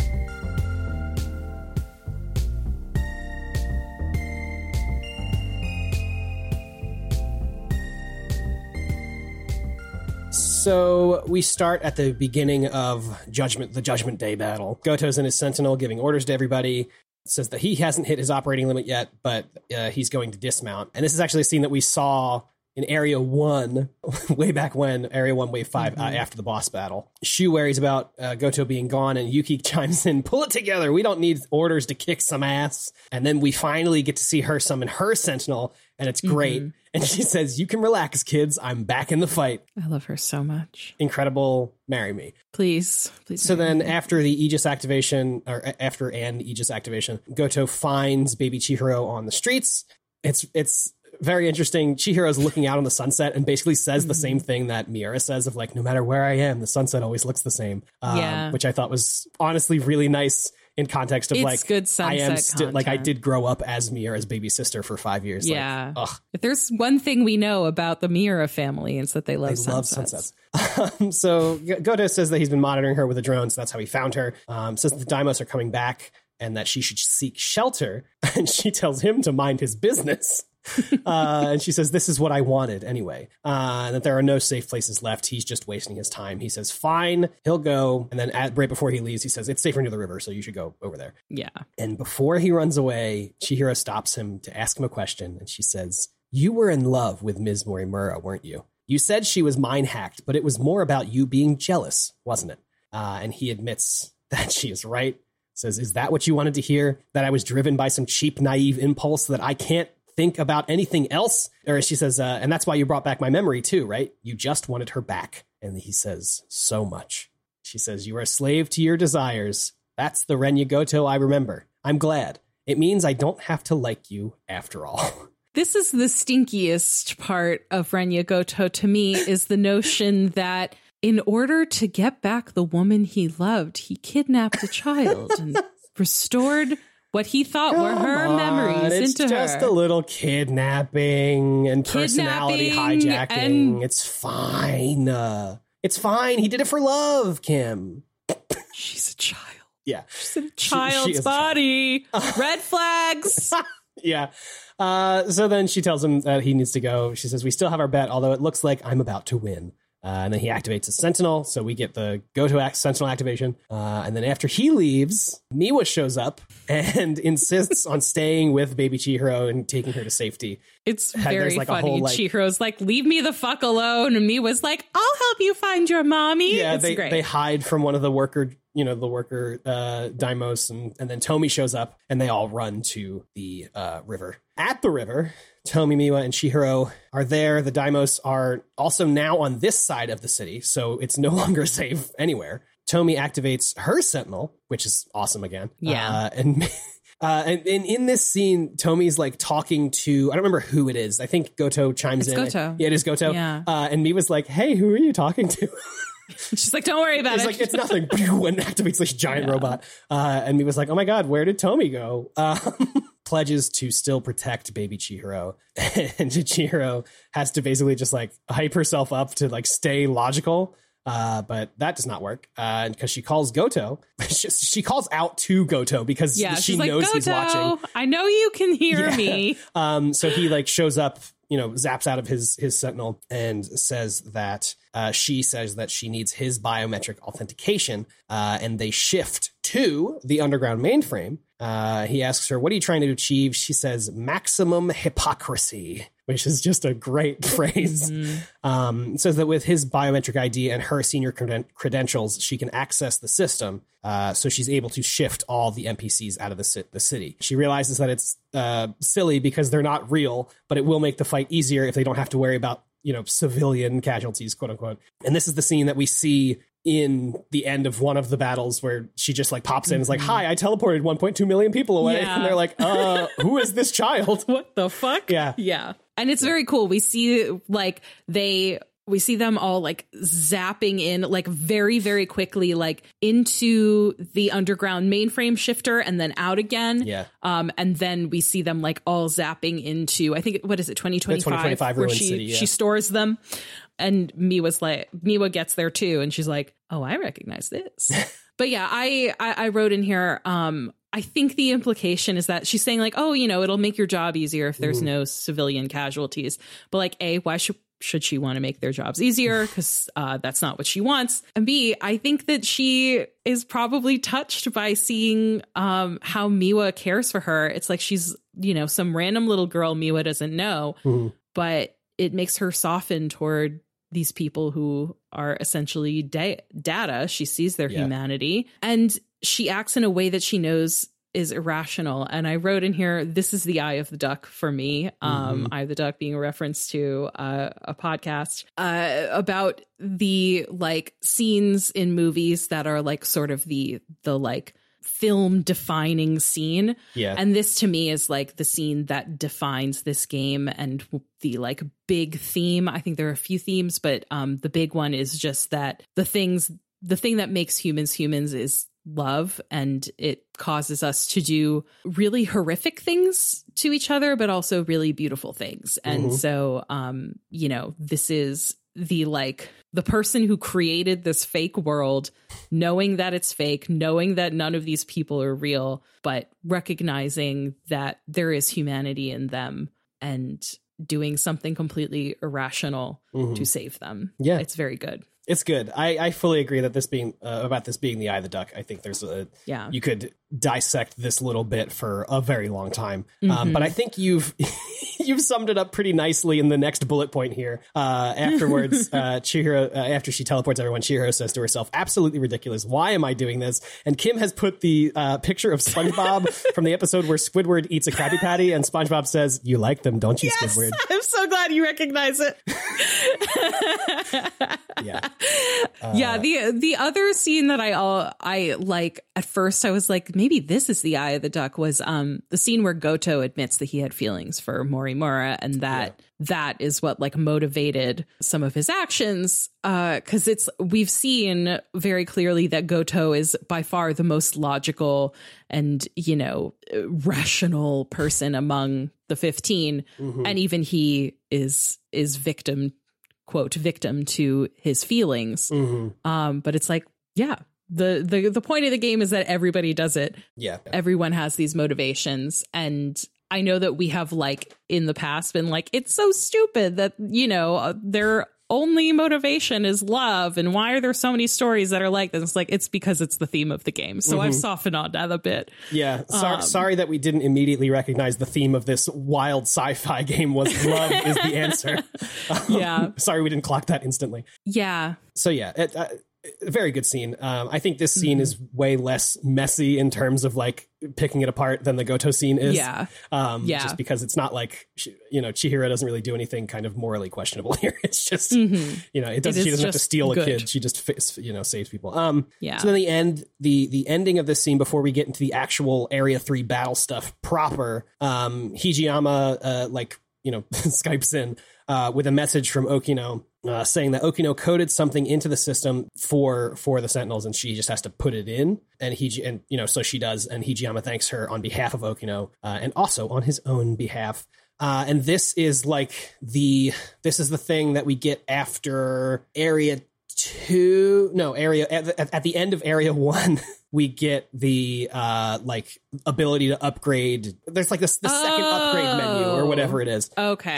That's that stuff. So in the battle scene itself, we just get Hijiyama saying like, "Oh, it must have been that little kid that did this," but in reality, it was Okino made it and then had to have Chihiro put it into the actual system. Okay, thank you for clarifying that for me. Yes, I just remember that moment being really interesting in terms of why are we adding more mechanics to this fucking battle system, but hey, it's fine. So then we run into the actual area battles. These things start to collide temporally. So starting with Area 3, Wave 6, this is at 3:12 a.m. Before the battle, we just get some fun dialogue between Natsuno and Miura. She talks about how he reminds her of BJ. She's like, it's not like the two of you are that similar. And Miura says, well, if I had to guess, it's because he felt the same way. And he's like, Natsuno, you can pull out of the battle for a little bit if you need to. And she says no.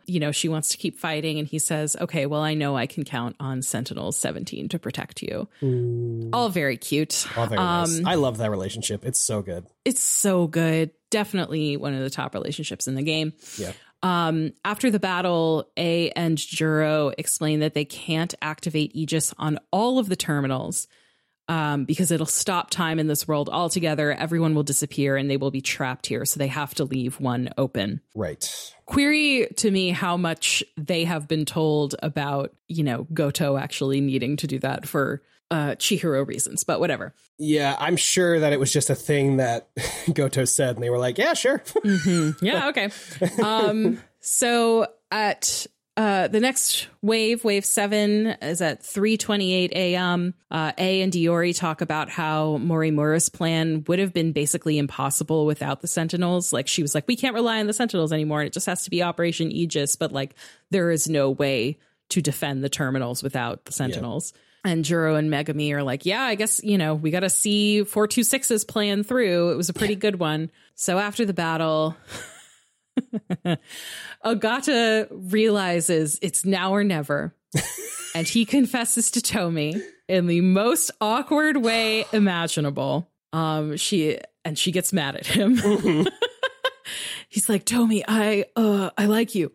And she goes, you are such an ass. You have no idea how to do this, do you? And he's like, hey, what are you talking about? He thought he was really doing something there. And Natsuno's like, I mean, we're all still in open comms and everyone can hear you. So it's kind of awkward. And then, and Ogata's like, but this is how they do this stuff in the movies. I wrote here, my man got negative game. Yeah. And this is one of my favorite parts of the entire game. Yeah, dude. In the entire game, Juro's like, I thought you sounded cool. And Ogata goes, sorry, Karabe, but that shit makes me feel even worse. Oh, it's basically you, coming from you, I feel deeply uncool now. So good. Wow, it's so good. Okay, wave 8. It's 3:46 a.m. There are 4 terminals left. People are hyping each other up. Megami says, I'll hold them back no matter what. And Hijiyama goes, you're an inspiration to us all, Yakisoba Pawn Angel. She's like, could you stop calling me that? And then it's like, well, Daimo's got to fight. Extremely good. Yeah. So after the battle, this is one of those scenes that actually lines up with a scene in Goto's 100%. So we see it from the perspective of, everyone in the Sentinels. And then in Goto's 100% scene, we see it from the perspective of baby Chihiro in the mainframe. So they discuss how there are 3 terminals remaining. They can use Aegis on 2, but the last one needs to be left open. And it's going to be 10 hours until they can reestablish a connection with Inaba. So that's going to be too long. So like, what the fuck are we going to do? Goto is like, after everybody kind of signs off, he's like, Chihiro, I know that you're listening. Please respond. And she does. And he says, I know that you can link up with the command ship, even if it's outside of orbit or, you know, on the other side of the planet or whatever. Yeah. Because I saw you do it to revise the decode. Can you do that now? Which, first of all, I don't know why he didn't ask for this 4 hours ago when Miyuki Inaba first went offline, but whatever. He didn't want to taint the bet, you know? Yeah, I guess so. And she's like, oh, what log are you going to bring up now to gain leverage over me? And he's like, this time I am just asking you for a favor. All I can do is beg. I just want us to have a chance.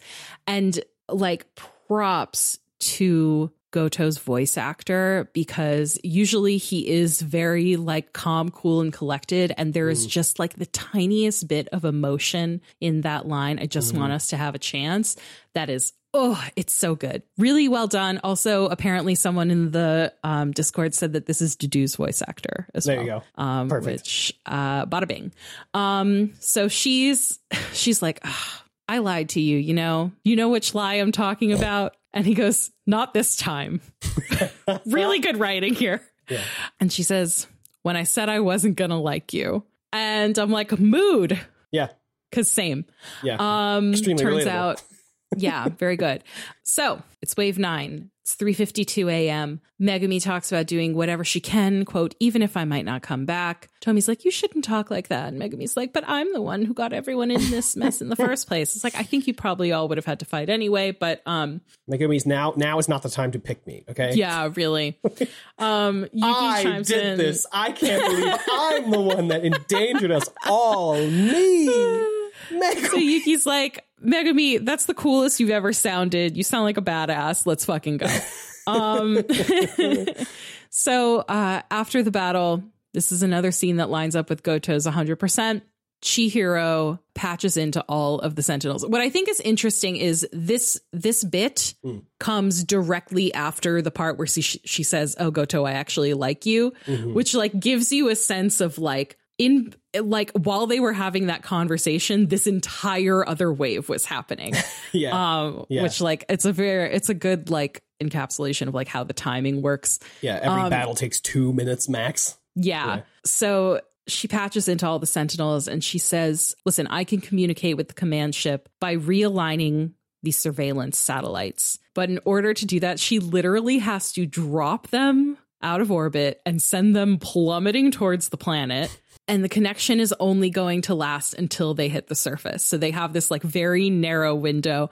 This fucks. This is very cool. Really very good. Fun. And Chihiro goes, honestly, humans are so irrational, but I might be the most irrational one here. If you actually manage to pull this off, then I expect you all to take responsibility. And then Miura says, Chihiro. And she says, good luck, big brother. Oh, my heart. Ouch. So it's good. Yeah, she reestablishes the connection with Inaba, and Inaba's like, hey, processing is almost done. So next up in the cron is Area 3, Wave 10. It's 4:01 a.m. There's some real supercharged boss daimos. I gotta tell you, I love these boss battles where it's just like, you gotta kill the big guy. Because you gotta kill this one big guy. Easier to like, yeah. I just gotta point him at the big guy. That's it. Especially when the big guys are ground kaiju, because I just like supercharged my what are they called? Generation. That's the word I was like, we're Generation 1. Yeah. The melee sentinels, they have, what is that ability called? Demolisher Blade? I'm forgetting. Yes. Demolisher Blade, which ignores armor. I just cranked that up to fucking a zillion, and those boys are kicking ass out there. Yeah. So these are my favorite ones because I'm like, I just send like Ogata or Hijiyama or whoever to like punch them a few times and then they are gone. Yep. I love gaming. So Jiro's like, yeah, we have these boss daimos. We've gotten too strong and they're trying to restore the balance. I love the idea of game balance becoming a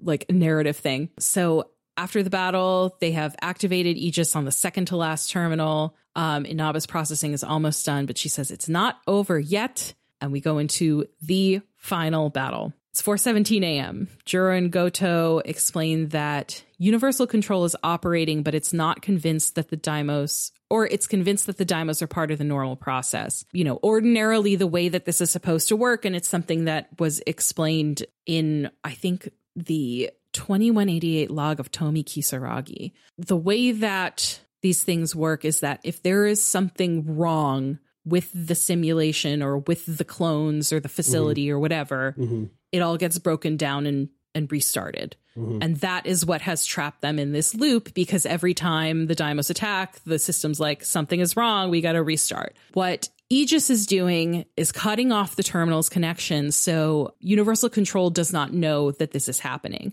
They've like bought themselves time, and A likens it to an anesthetic before surgery. So they're like, okay, we need to make it realize that this is a state of emergency, but hold on, I thought I understood this and now I don't. Yeah, we'll pull up the screenshots. So in real life, we just spent like 5 minutes kind of trying to puzzle out exactly what is happening. And I think we basically have it figured out. We're activating the terminals to activate Operation Aegis, which will cut the terminals off from like realizing they're under imminent threat and restarting the entire loop. So Aegis basically turns off that terminal and stops the Deimos from being able to like trigger a reset. So what Inaba's trying to do is reconnect all of the terminals, but reconnect all the terminals through the satellite, because right now the terminals are all connected to the 15, and it's referencing the code that's inside the 15, which includes the decode, which is telling the Universal Control that yes, the Deimos are normal. This is a normal thing that should be happening. And Inaba's trying to get the code, or get the terminals to link through the satellite, which the data in the satellite is saying, no, the decode is not normal. The Deimos should not be here, which would get Universal Control to just like destroy the Deimos basically and set everything back to how it should be normally. Right? That's where we ended up. Sure. I think so. I do think that we should play some bossa nova over this, just because it'll probably be our last time. Yeah, the cryptic conversation here is the conversation that Kim and I are having with each other. Yeah. So I'm pretty sure that is the deal. Yeah. It's just, whatever it is, it works. It works. Yeah. It's just kind of like obfuscated in a weird way. Yeah. I don't know. It's just like not fully clear in the conversation, but we got there. So maybe it took some thinking. I think. Yeah, I think. Yeah. So yeah. Yes. After the battle, we hear the weird computer voice that's been here the entire time say, UC suspended, interlocutor link disconnected, and everything goes like fuzzy and staticky, and it sort of like blinks out like a TV turning off again. Yeah. And we are at the ending. The ending. So basically we get a lot of space conversation. We're like seeing the underside of the satellite or whatever, and everyone's popping up in their various windows, popping in and saying things. So Okino pops in and explains that they're now outside of Universal Control and that this is the real world. A and Juro pick up and basically explain that they have been living in a virtual reality. And we're explained that the planet they're on is not Earth. They're in a pod facility on a new planet. And Shu chimes in and says, everything up until now was one big illusion. And Megumi says, even if that's true, what we lived was real. What we felt was real, which is kind of the entire game. There it is. Yeah. She says, this was Juro Izumi's plan, the one he brought from the ruined world. Inaba says it was your only chance. No other plan had any possibility of survival. By reconnecting the terminal link, the mainframe detects abnormal conditions and initiates emergency escape procedure. But your bodies weren't ready to leave the pods. They needed conditioning. It was a very long process, which is why they were like living lives and stuff. So which I remember I was pretty indignant about in the last episode of like, why do they need to be actually living lives? Why can't they just be woken up? So then Ogata asks, are we finally done cooking in here or what? And Inaba tells them yes. Yori asks about everybody else in the city, and Inaba says that they're not human. They only exist in the simulation. They were AI created and managed by Universal Control. But that Professor Morimura saved their data and that they have not been erased. Tomi asks about the interstellar development, whether the kaiju were part of that plan, and Ryoko explains that, I guess, Ryoko Prime or whatever, 2188 Ryoko, tried to sabotage that plan, says she was sick of humanity, sick of despair. Hijiyama says that he saw the logs of the final days and that the end was truly horrific, which, yeah. Inaba says that the new planet is 1,200 light years from Earth in the direction of the Virgo constellation RS-13 Alpha. She is about to say how long it's been since they left Earth, but Ogata's like, stop. I can't.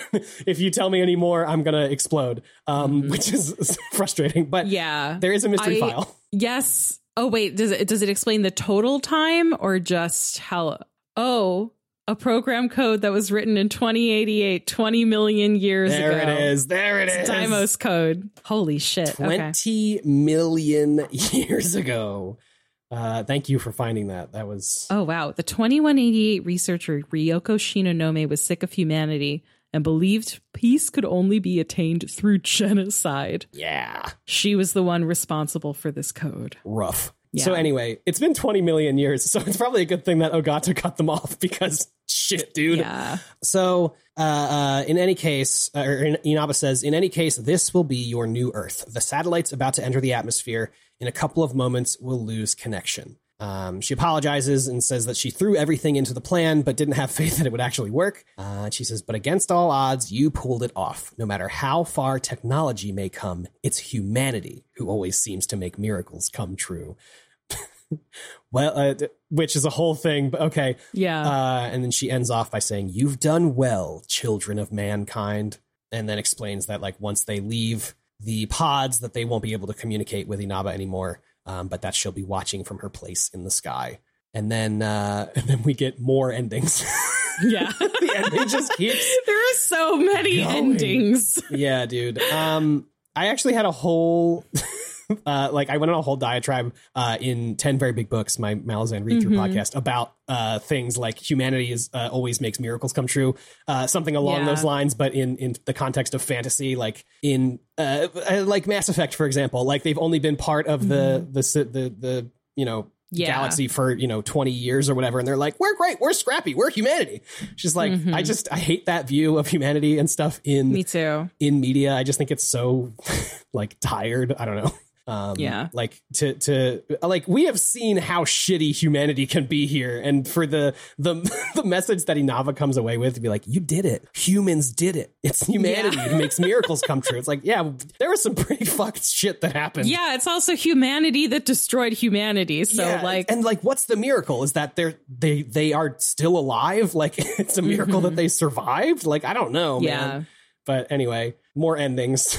Yeah. Well, there's an assumption that it is inherently good. Yes, exactly. For humanity to be continued, which, like, not to get too dark, and I know that this is like sort of one of the themes of the game, but like it's pretty much morally neutral whether humans exist or not. Right. Yeah. There's no inherent value in humanity existing. Sorry. Anyway, so we have a log from Professor Morimura. She explains that they are on a talking to the 15. It's like, you did it.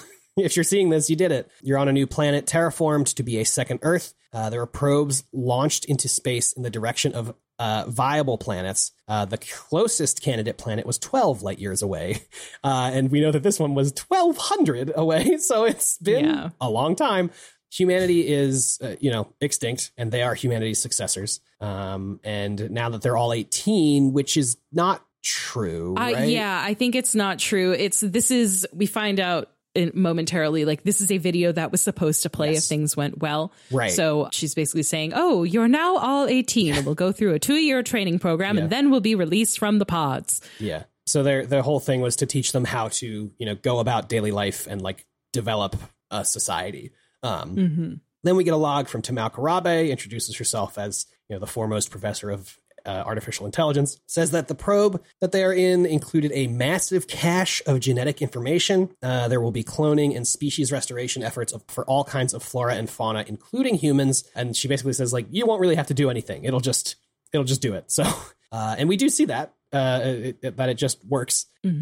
She says the purpose of the sim was to teach them about life on Earth, culture, and history, which is why they were living in the different eras, which I think is really interesting. Yeah. She says, if you can hear me, please keep weaving the tapestry. Keep the history of humanity alive, which I think is a much better line than you make miracles come true, because it's much more neutral. Yeah, exactly. Yeah. So then we go to Juro's pod. He's like, oh, these were meant to play if everything went according to plan. And so they're, not going to spend the next 2 years in their pods. They are getting out because the universal control or whatever is like, all right, time to go. Yeah, it was the emergency evacuation. Yes.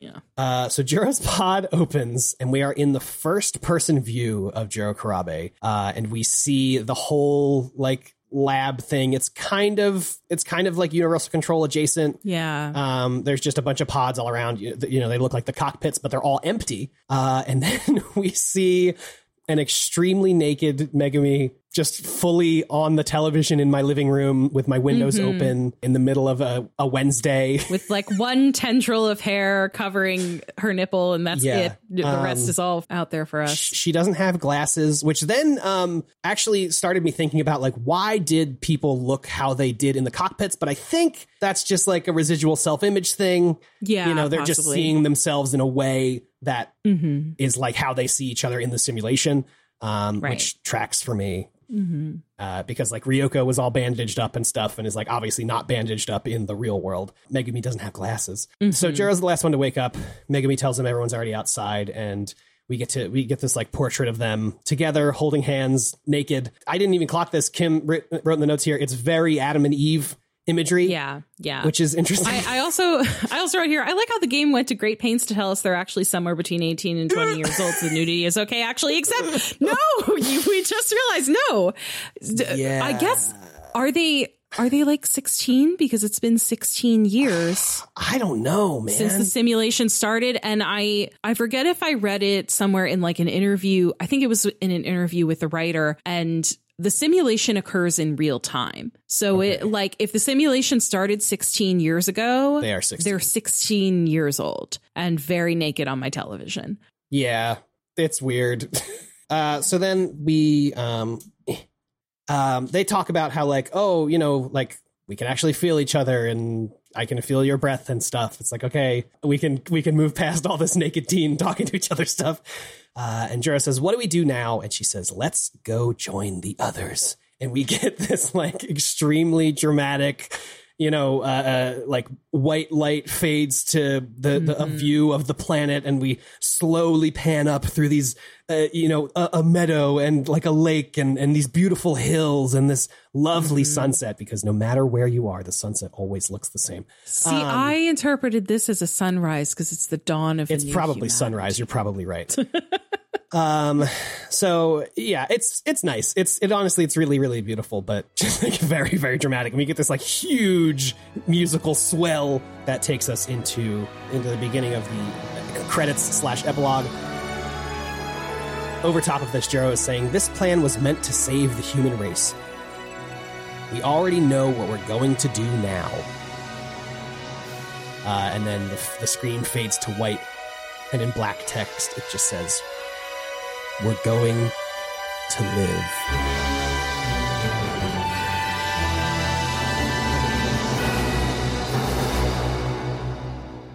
Yes. Wow. And then the credits roll over a wild song. It's good. Yeah. The ending, it very much feels like the end of a film. Yeah. I wrote, it reminds me of the ending of E.T., which has that very melodramatic swell of music and a rainbow and shit. Yeah, it's good. Yeah. It's really good. We're goofing about it, but it's good. It is. It has a good ending. And it just keeps going. And yeah, I specifically mentioned the credits song because it's this really good, creepy sort of music, but I like the vibes. And yes, you're right. It does just keep going because now we get the epilogue. Woohoo. So I'm so fucking angry about this. It's bad. It starts off in the mainframe. Ida is here, adult Ida. He has completed the reboot. He says Sector 4 is back online. Apparently Inaba gave him control. He says, I thought you'd hate me. And she says, even in my darkest hour, the ID I relied on was Shu Amiguchi's. Because no matter what form he takes, there's only one man I've always counted on. It's always been you. And they talk about being together after all the sectors are back online. I fucking hate this. This sucks. This sucks. Get fucked. Not everybody needs a redemption arc, especially like the foulest, foul, stinky stink man we have ever witnessed, who like abused countless people. Like, oh, I hate him. I hate him so much. He didn't need a redemption arc, and it sucks that he gets forgiven and gets his little nice storyline. And anyway, he asked her to sing for him. So Seaside Vacation is playing now, I guess. And it just makes me angry. Once again, this song is playing when my feelings are very different from the feelings that I am apparently supposed to have about it. But anyway, it is a very good song. I've been singing it constantly this week. Fuck Tetsuya Ida forever to hell. At least simulation Tetsuya Ida. It's like they did Ryoko so dirty. Yeah. And then the fact that like not only that, but then the game is also like, and we forgive Ida for his role. And no, we don't. Yeah. I don't. Oh, God, it's awful. Anyway, so our friends have entered the pods again to visit the newly restored Sector 4 and all of their friends who they love very much. So I have interspersed in here there was another thing that I thought about doing for the bullshit this week, which was talking about the different couples and like what I think the vibe is. Oh. Like if they were in your friend group. Right. But I decided to do 13 Sentinels, 3 Houses instead. But instead, I have interspersed all of that in here. Cool. So we start off in Ayame Park. Ryoko and Goto are here with baby Chihiro / Professor Morimura. And it is unclear if these two are together, but I like to think that they started a family together solely for practical, like we're recreating human life purposes. Yeah. As a result, ironically, they have the most functional relationship of anyone in the game. Anyway, it's been 5 years. They explained to baby Chihiro, it's been 5 years since they left the simulation.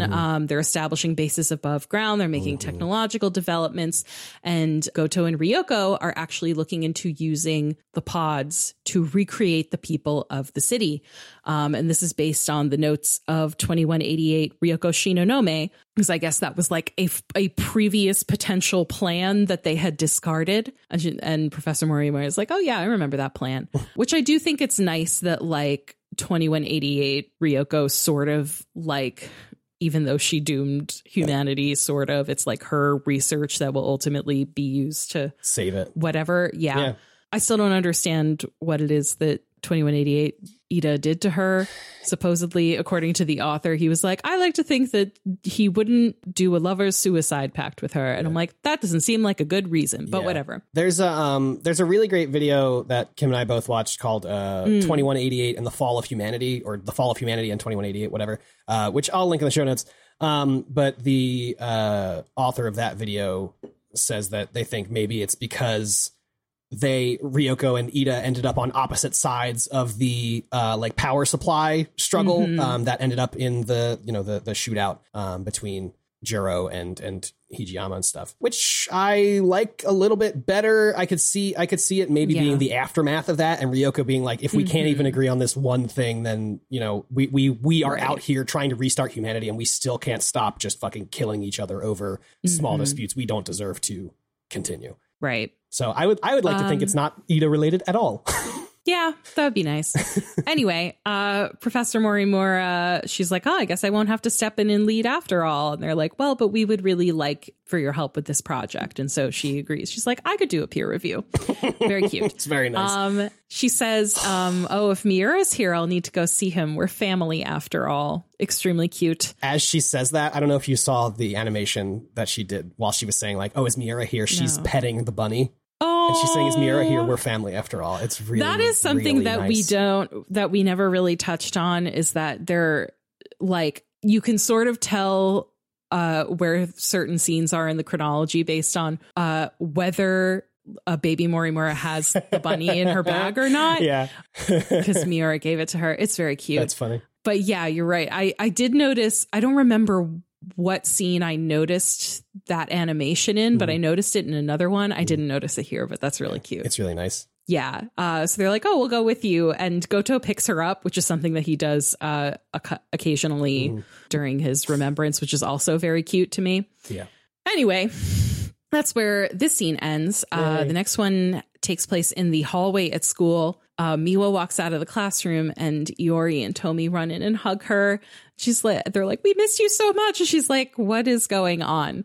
Because we find out later that this is like a hard reset to the state of things right before the like Deimos showed up. Yeah. So like everything is chill here. And Miwa is like, I just saw you guys the other day. What is going on? Yeah. And it's actually, I really like that because it's actually an illustration of like, now that Universal Control is functioning how it should, if a Deimos shows up, it will just delete it. Like it just will stop existing.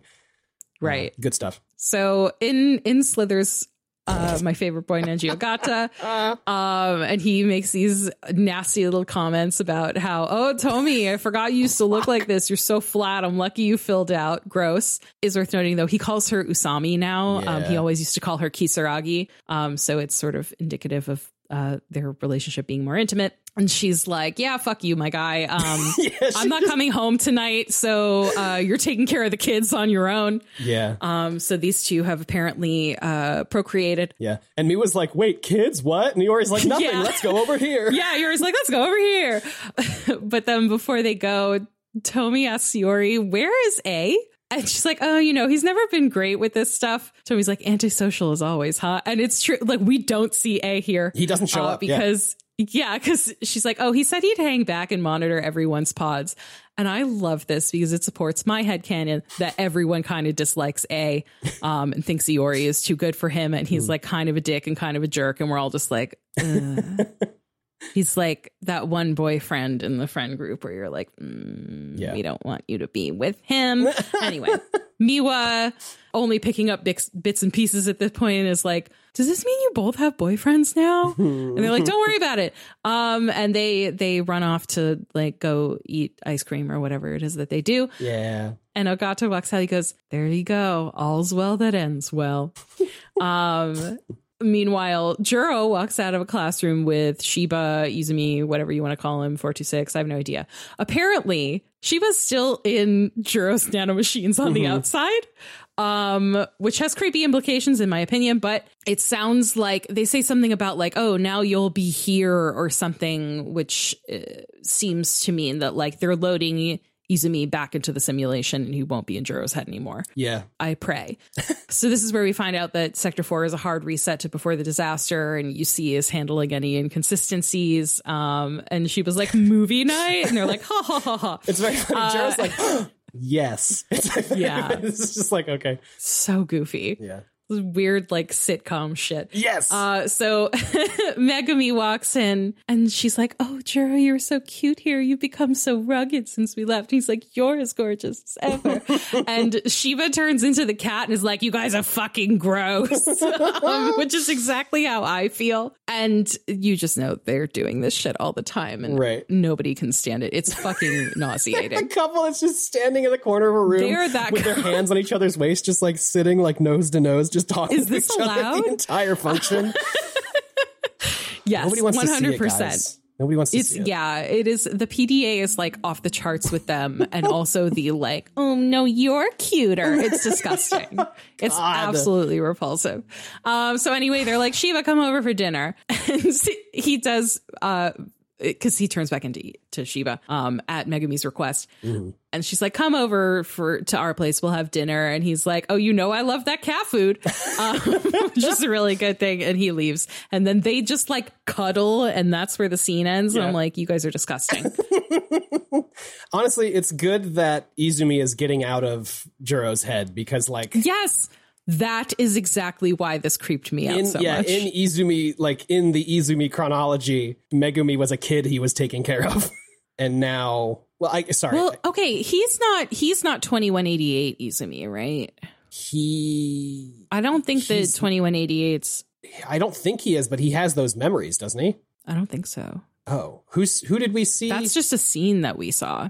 That's just a scene like outside of anyone's. Oh, interesting. Yeah. Huh, okay. That's just a scene that they showed us, but you can tell the difference because if it's a scene that someone saw, like a log that they saw in their scene, it appears in that scene in the chronology, not as a separate 2188 scene, which, by the way, makes it impossible to know a chronology for 2188. And I've been working on one myself. Yeah, doing the Lord's work. Really difficult. Anyway, next we cut to the front gate where we see Ogata walking out. He finds Miura waiting for Natsuno. Miura's like, I certainly remember that hairstyle. And Ogata goes, best one there is. This also reminds me, this is more support for the idea of the residual self-image, because like obviously Ogata in his, like when we see Ogata in his pod, he looks like he has the pompadour, but obviously he like, he doesn't have the pompadour in there. That's impossible. So yeah, it makes sense that it's a residual self-image thing. I'm so curious though what his hair looks like on the outside. Yeah, I was really thinking that like everybody's heads would be like shaved or whatever, or everyone just have really long hair because it's been 16 years. You would think so, yeah. But I guess they could have gotten haircuts in the last 5 years. Yeah. So Ogata walks off after chatting with Miura. Miura's like, oh, I'm waiting for Natsuno. And Ogata goes, I can see it now. You're going to be wrapped around her little finger for life. Very cute. Yeah. True. So Ogata walks off and he runs into... I'm realizing now I didn't talk about the Ogata-Tomi relationship dynamic. I think that they are constantly bickering, but in like a cute, you know that they love each other way, as opposed to some others that we'll see later. So Ogata walks off and he runs into Wajima, who's been there like waiting to beat him up. Yeah. And, you know, to Wajima, it's only been a day, but to Ogata, it's been 5 years, and he gets emotional. He's like, I can't believe you're here. You've been waiting for me this whole time. Yeah.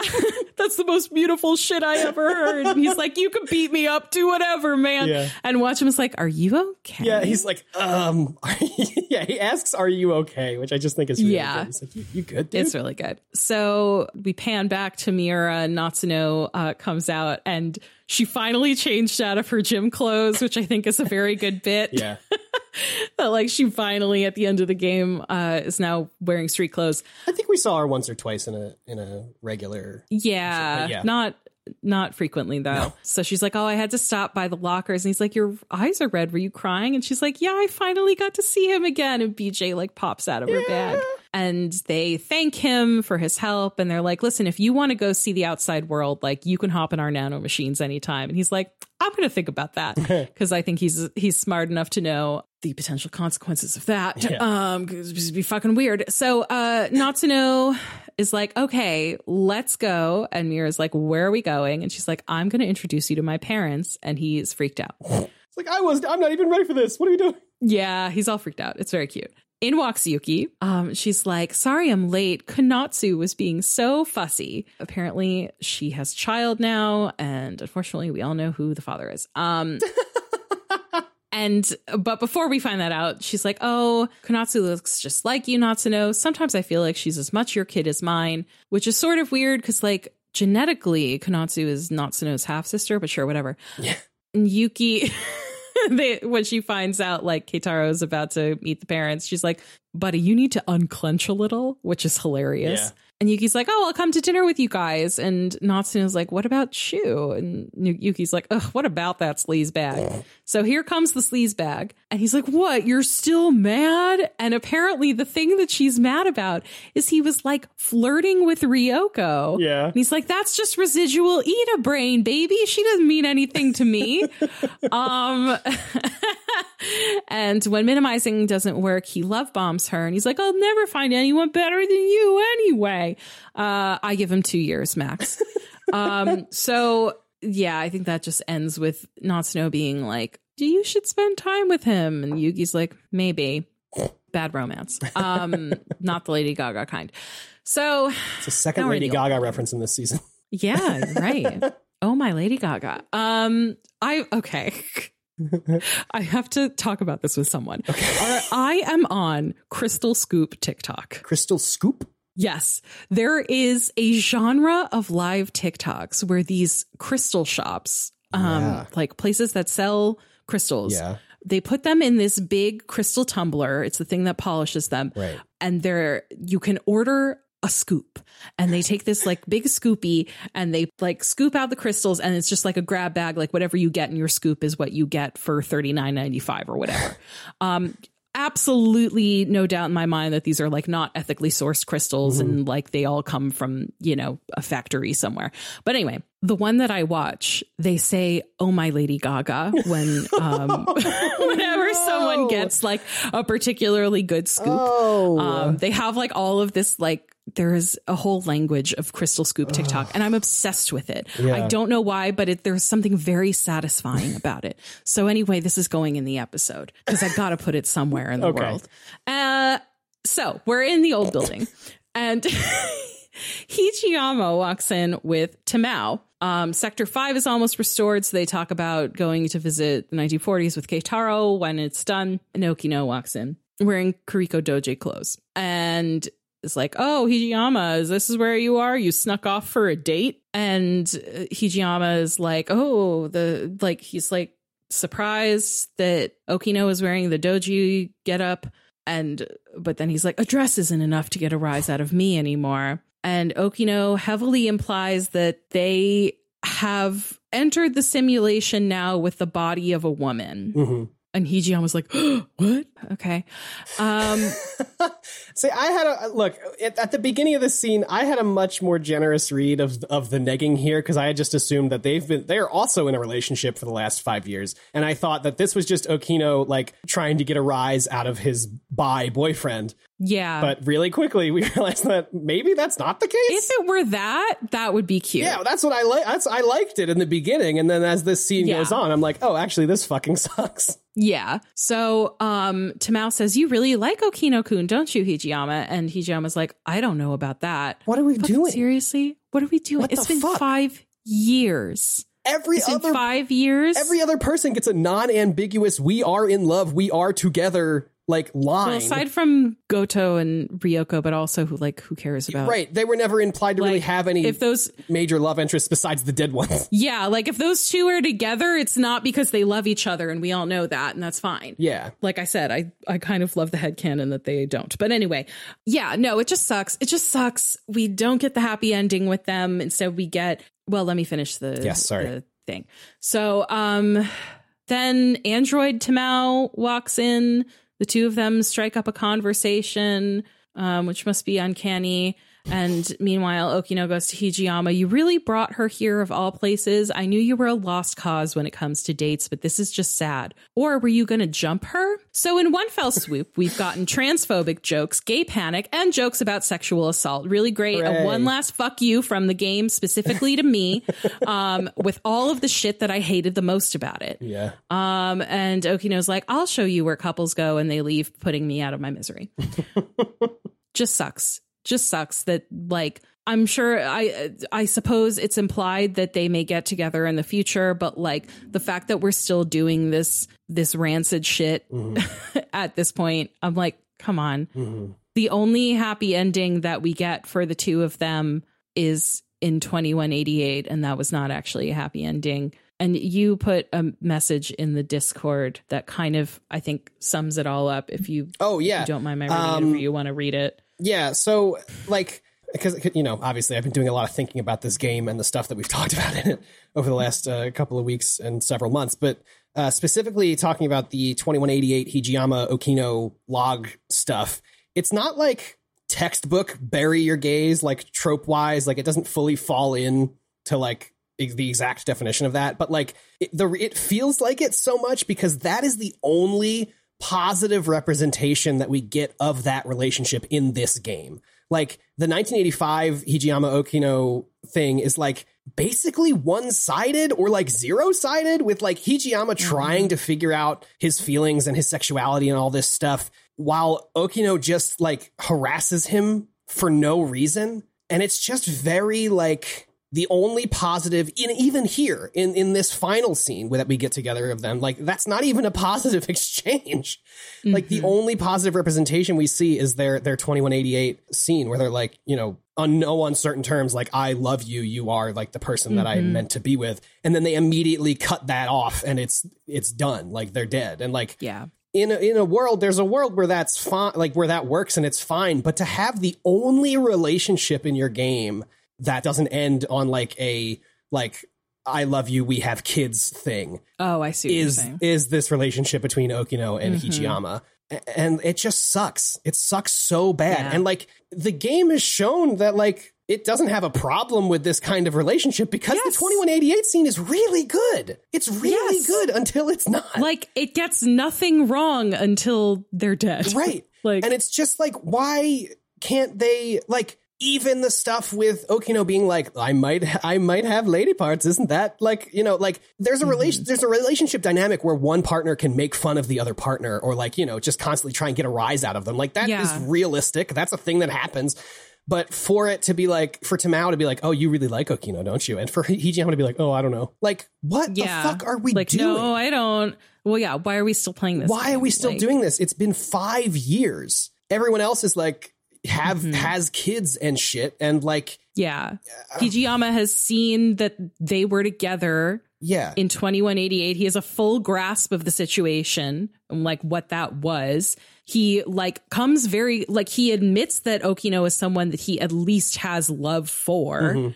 Like, even if we don't get that, you know, full admission of romantic love, like he is ready and willing to express like some level of affection for him. So like, how is it possible that we have not progressed? And it's just because the game wants to make a joke out of them. And it's really disappointing. And even like this, so not to say that all the like heteronormative relationships are perfect, because the Yuki and Shu one is obviously has some bumps or whatever, but even that one ends with like, you know, they have kids and stuff, and it's still like, I don't know, man. Yeah. The thing too, I think that maybe it's premature for this, but it feels like the right place to say it. Like, there is something going on in this game with, you know, obviously we've talked about how like the theme is like, you know, love and the fact that like this is not only the thing that often dooms us as humans because it makes us irrational, but like it also is the reason why people do crazy things that like are good. You know, it is the reason why they all survived this, is because they all fought for each other because they love each other. But there is a conception in this game of what love is that highly skews towards A, romantic love, and B, heterosexual romantic love, and C, the like traditional values, nuclear family kind of love.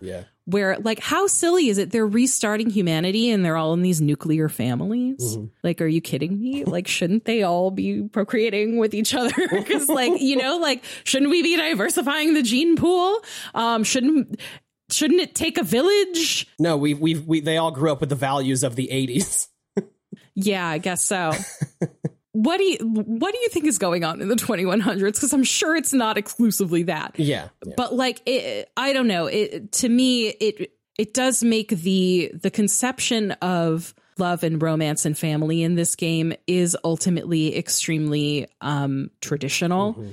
And so it just sort of, I don't know, it is not surprising to me, I guess, that we like, it is so difficult apparently to conceive of the idea that 20 million years into the future on a brand new planet where like anyone can do anything that they want, it's a brand new fucking planet. God forbid we have one like non-heterosexual romance. Like, it's just crazy. Anyway. Finally, we get one last scene in the epilogue. It is in the classroom. Shiba walks in and Nurse Morimura is there. She asks for an explanation and Shiba turns into adult Jiro Izumi. He's like, you know, I promised you I'd come rescue you and I'm hoping we can have a fresh start and I love you. And she's like, I love you too. They turn into their teen selves, which is cute, but also could be confusing because their teen selves are running around right now as Jiro Karabe and Iori Fuyusaka. That's true. But yeah, it is implied that they also get their happy ending, which is fine, I guess. I don't have much stake in either of them, so good for them, I guess. That part kind of made me fluttery. I don't know. I liked it. Yeah. I mean, I guess it is part of the theme of the game being like they, ultimately the thing that saved humanity was the fact that these two people loved each other. Yeah. I liked it. I liked that bit. Yeah. So that's technically the end of the game. Yes. But once that's over, you get a couple notifications. Area 4 is now available to do in Destruction. It just looks like it's a whole bunch of battles like we talked about earlier. And also there's a new event in the event archive. So if you go all the way to the bottom of the event archive, there's an event called Infinite Possibilities. And so you started out, and we are looking out at RS-13 Alpha, which is the planet that we have ended our game on. And we kind of pan up over the horizon of the planet and begin to zoom light years away. There's like a counter in the bottom, and it's like, a big number of light years away. Yeah. And we go through, stars and galaxies and planets and whatever is all is passing us. we zoom into another galaxy, and the camera settles down into Ashitaba City, where the Daimos are attacking. And Natsuno Minami and Nenji Ogata look on. And Nenji says, "We need to get out of here," or something. And then they run away, and that's the end of the scene. Awesome. That fucks. Very cool. It's so good. It is interesting to me that they didn't finish this with like them summoning Sentinels. Yes. Which I guess maybe it's because the Sentinels are like a unique thing to our timeline because Okino created them, but they were based on plans that are in the... I think it depends on the loop, because I think the first loop there were no Sentinels. I think then Okino added in the Sentinels in the second loop. So I think this. Yeah, that's true. So I guess it's sort of random. Yeah, but yeah, it would have been sick if it ended up with them summoning Sentinels, I think. Yeah, but it is still very sick because obviously the implication is there are tons of these probes out there, and who knows what different results are happening in those worlds. Stay tuned for the sequel, 14 Sentinels. Yeah. So that's the whole game, gang. That's the game. That is the game. Wow. Yeah. It's over. Good video game. Good video game. Notwithstanding that it frustrated the hell out of me at a lot of times, I did really love it. Yeah. Yeah, I think, just to give general thoughts, it's a good game. I think, especially toward the end, it becomes really apparent that this game could have benefited from even one more writer. Yeah. This whole game was written by one guy, and not to say that it wasn't like overseen by the entire team at like Vanillaware or whatever, but like to the extent of the story, like that was all from one guy. Yeah. Which I think is where a lot of our hangups probably stem from. Yeah. Is that it's just how this one dude views the world and stuff like that. And that can get pretty messy pretty quick. All in all, I think the game's pretty good. I think the game is pretty good. I enjoyed playing it, honestly. I wish I could have played it faster, but that is kind of the bane of this show, is that we have to talk about it when we're done playing it. And if we played this as fast as we wanted to, oh my God, these episodes would be 8 hours long. Yeah, or we would have to go way, way higher level. Yes. Yeah, I think I agree. I like I said, I really enjoyed it. I think that the more that I think about it, the less certain things sort of make sense to me. And so I almost feel like it would be better if I didn't think about it that hard. I think so. Also, I think it would have been more successful if it were slightly less complicated. Like, I feel like you could tell a version of this story with like maybe fewer players and maybe like just a little like pared down. And at the end of the game, there would be more sort of, it would be easier to comprehend. And I think that the like magic trick that it's pulling off would be more effective, at least for me, because I have obviously been way, way deep in the weeds on this. And still there are some things that I'm like pretty fuzzy on. Yeah. But like, I don't know, at the end of the day, I do think that it's very good at like communicating its themes. Like we've mentioned, the love theme is huge. I think there's also a fairly obvious theme of like what it means to leave behind a legacy and how, that comes with like relinquishing control to the next generation and understanding that like you have to trust the next generation to, do what needs to be done. And I think another theme that I forget if we talked about I know I talked about it a bit, maybe a couple of weeks ago now, and I posted about it at length in the Discord, but I think that there's more obviously a theme of like, you know, our relationships with media, with like books and movies and TV, and the idea that like, while those things may be fictional, when you're in the midst of consuming them, they feel extremely real. And like, I think this game is just a celebration of that and the way that like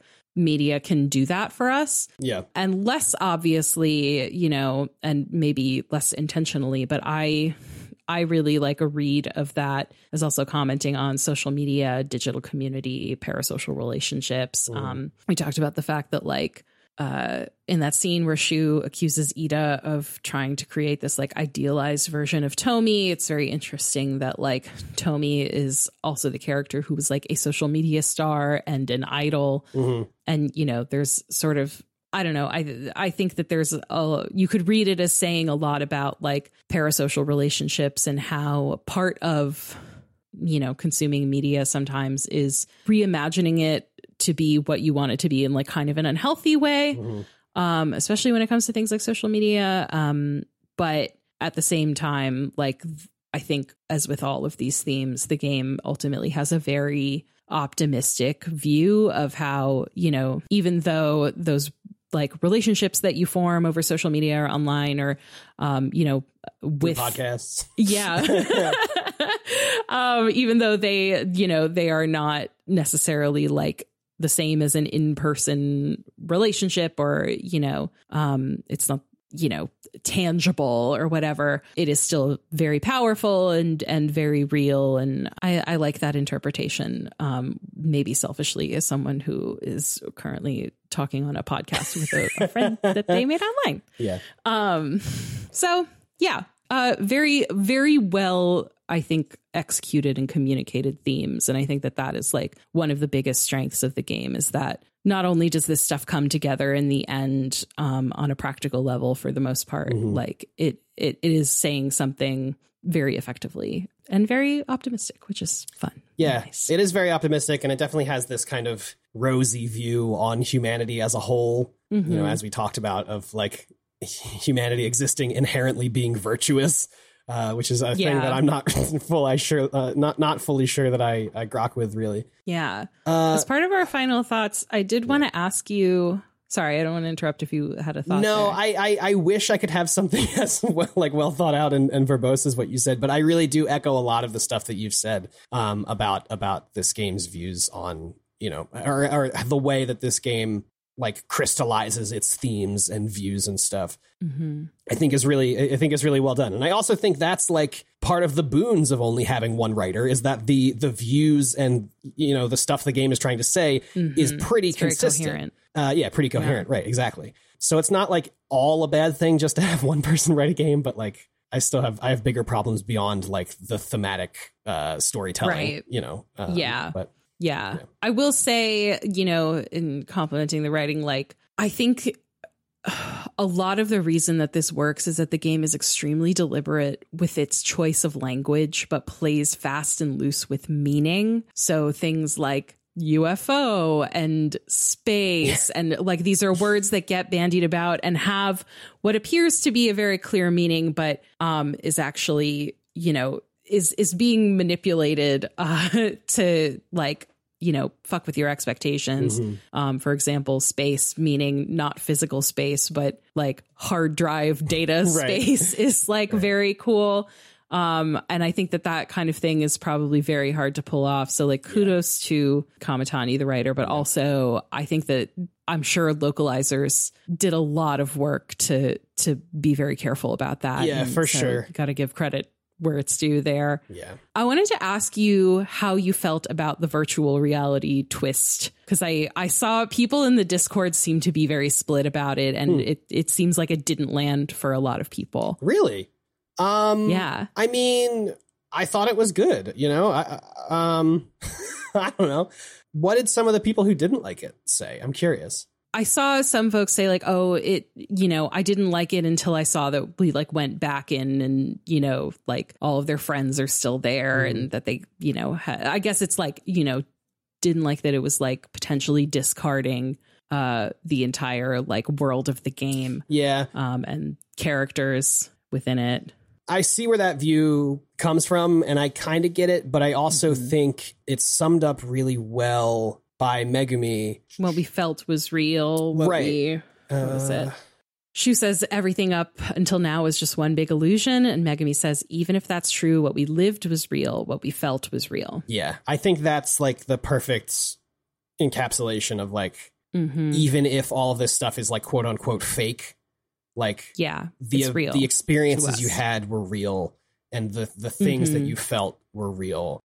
But yeah, just this idea that like things aren't made real or more valuable because like a real person, made you experience it. Like, I think this is what the game is also saying with media and stuff, like just because media, like you said, it can feel like a real thing that is happening and make you feel real things in the moment. Like that stuff matters. And I think I think the virtual reality twist really, really drives that message home in a really good way. Yeah, I think it's sort of essential to the essential themes of the game. Right.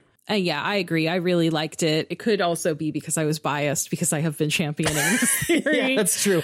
That's true. Oh my God, this reminds me. I need to open the envelope. I was about to say, yeah. So you've been championing that idea for a couple of weeks, which reminds me, for more than a couple of weeks, you have been sitting on your predictions for what is happening in this game. Yeah. I still think most of them are wrong, but I'm opening it now. Beautiful. On the call. It's so much of this is going to read as very goofy now, I think. But I don't care if it's goofy. I'm ready to hear it. This is dated Friday, April 29th, 2022. I put the time, 9:45 p.m. Pacific time. This is when I was at 14% remembrance, 9% analysis, 31% destruction, 100% hubris. Nice. So I wrote, the events of the game take place in 2187. Nope. Oh. The characters are scientists in a space station that is colonizing space. Not really. As part of their work, they have created some kind of self-replicating robot, raising ethical concerns. Yes, but that was 100% in the game at the time I wrote that. So, I don't get credit for that one. The self-replicating nature of the machines allows them to essentially evolve and develop artificial intelligence. False. They take over the space station. False. I put a little star, 2001 A Space Odyssey connection. False. It forces the scientists into essentially some kind of Matrix situation. Sort of. This is the frame within which most of the game takes place. Sure. Yeah. The Matrix is a hodgepodge of historical eras and classic popular culture touchstones. Sure. And the scientists make sense of what's happening to them by imagining their struggle against the Matrix as a fight against the Deimos. Wrong. Wrong.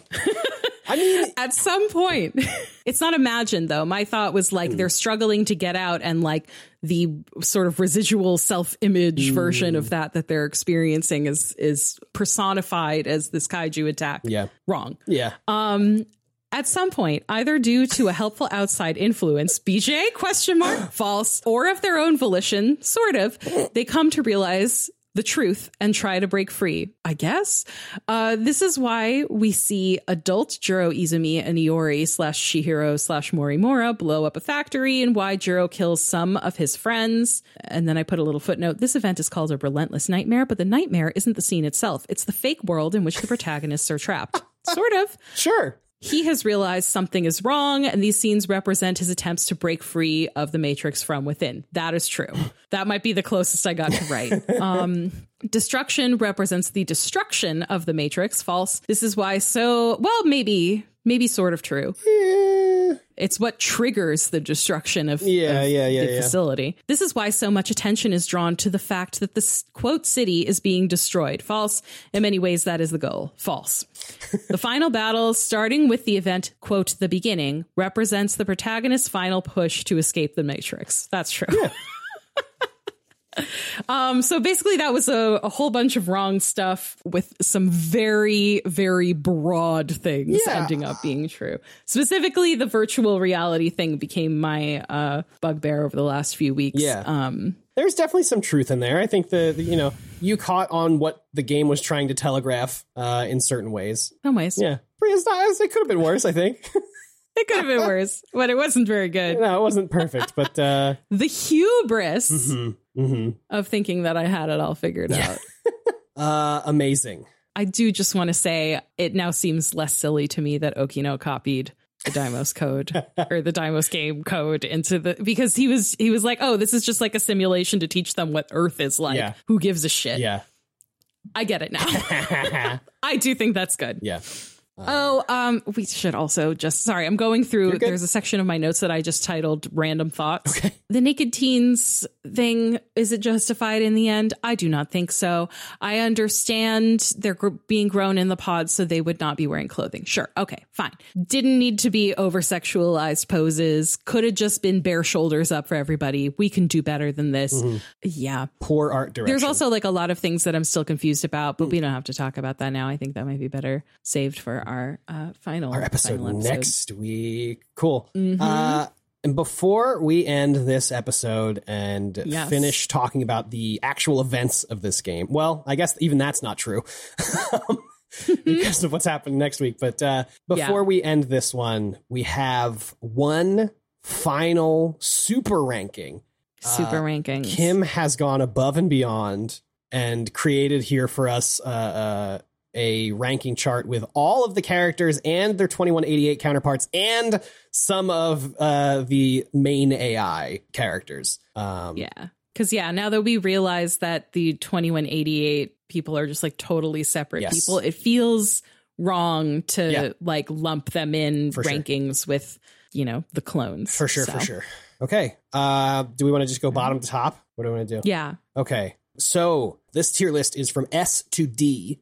I did change the D to F. I did make modifications for my personal. Oh no. I didn't. Oh. Live your truth. However you want to do it. That's fine. Mine is from S to D. Kim has modified hers, but that's fine. So in my D tier, I have I'm going to do it kind of on the fly. Below D here, we have Hell for me. And in Hell, in Hell, we have Fluffy, Renya Goto, and AI Tetsuya Ida. Renya Goto is sorry, in Hell? 2088 Renya Goto. Okay. 2188 Renya Goto. Maybe she doesn't belong in Hell, but belongs low. Yeah, I agree with that. Yeah. Above that, we have D, where I have in-sim Tsukasa Okino, as well as Wajima and in-sim Megumi Yakushiji. They are my D. My C tier is packed. Just a lot of characters that I do not care about or really don't really fully have an opinion on. In my C tier, I'll break it up like this. My 2188 C tier is Tamao Karabe, Nenji Ogata, Tsukasa Okino, Professor Morimura, Tomi Kisaragi, Tetsuya Ida, and Ryoka Shinonome. My AI C tier is Ms. Morimura, Onishi the Ogre, and Tamao Karabe. And my just in sim C tier is Baby Chihiro and Jiro Karabe, a man who I still do not have any feelings about.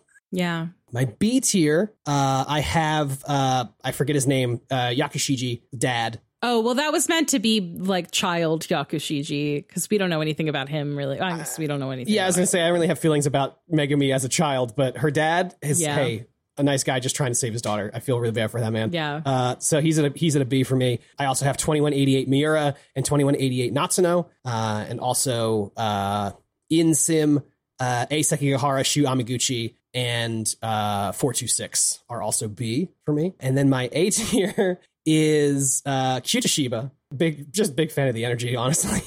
I also have Miyuki Inaba, 2188 Hijiyama, 2188 Izumi, Insim Iori, Hijiyama, Ryoko, and Goto. They are all A. My S tier is BJ, Natsuno, Ogata, Yuki, Miwa, 2188 Yuki, Miura, and Tomi.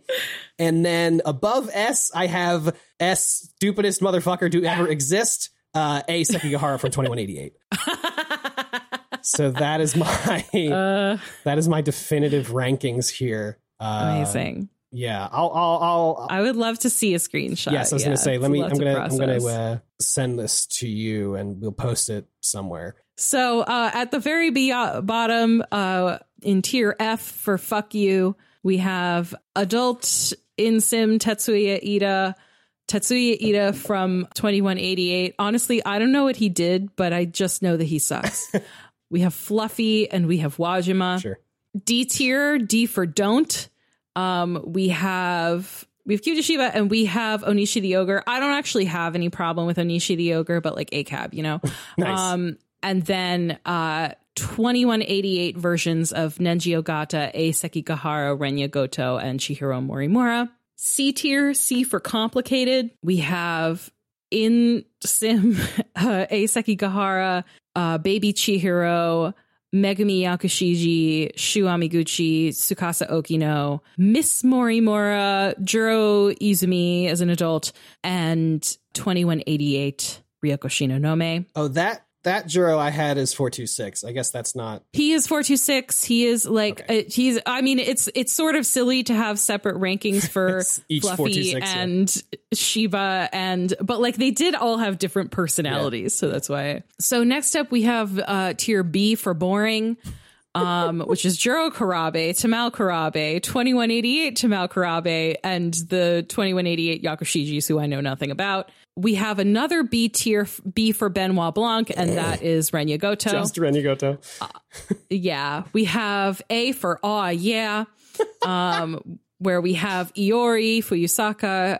These are all in Sim. Hijiyama, Miura, Shinonome, and Miwa. We have 2188 Kisaragi, 2188 Yasified Juro Izumi, and Miyuki Inaba. S tier, S stands for sweet babies. My sweet babies are in Sim, Tomi, Yuki, and Natsuno.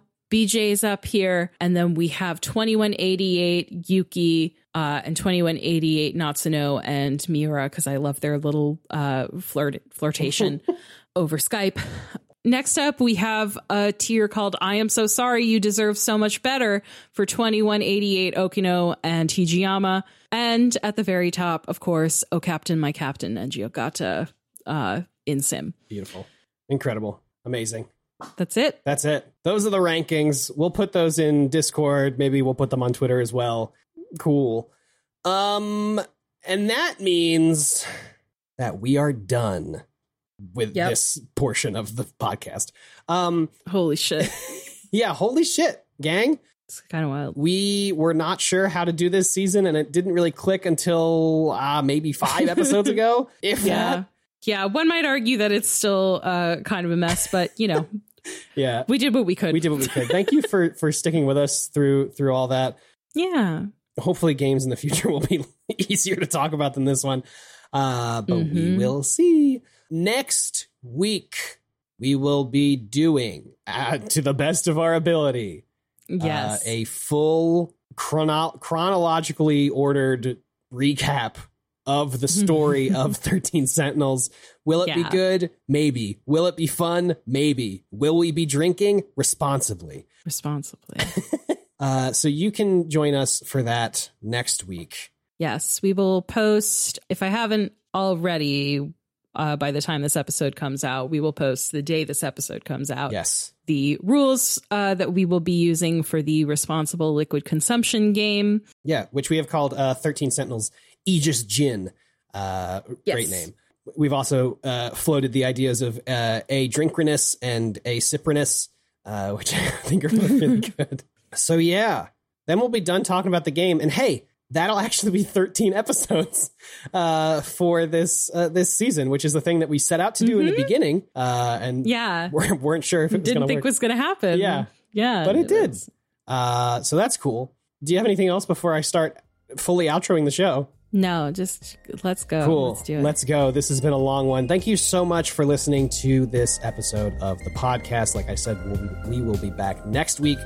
Thank you, as always, to Scout Wilkinson for making our incredible podcast art. You can follow her on Twitter. You can go to her Ko-fi page. All of those links are in the show notes. it's really, really grateful to have such wonderful art. And speaking of wonderful art, our music is also art, and it's good. And that's by Amaranthan. You can follow him on Twitter. You can go to Bandcamp and buy his stuff. I think you should do both of those things. If you would like to follow the show on Twitter, we're at AsyncPod. If you want to join the Discord, there's a link to the worstgarbage.online at the bottom of the show notes, which will lead you to the website where all of the network's shows are, as well as a link to the Discord. Thank you, The Worst Garbage, for having us on the network. It's great fun. If you'd like to follow me on Twitter, I'm at AJ Fileri. I am at Okimies. And we will be back next week, drink in hand, for 13 Sentinels Aegis Gin. But before that, Kim. I gotta do it. Even though, it was all just a game, what we lived was real, and what we felt was real. Amazing. It had to be that. Goodbye, everybody. Thank you so much for listening. Bye.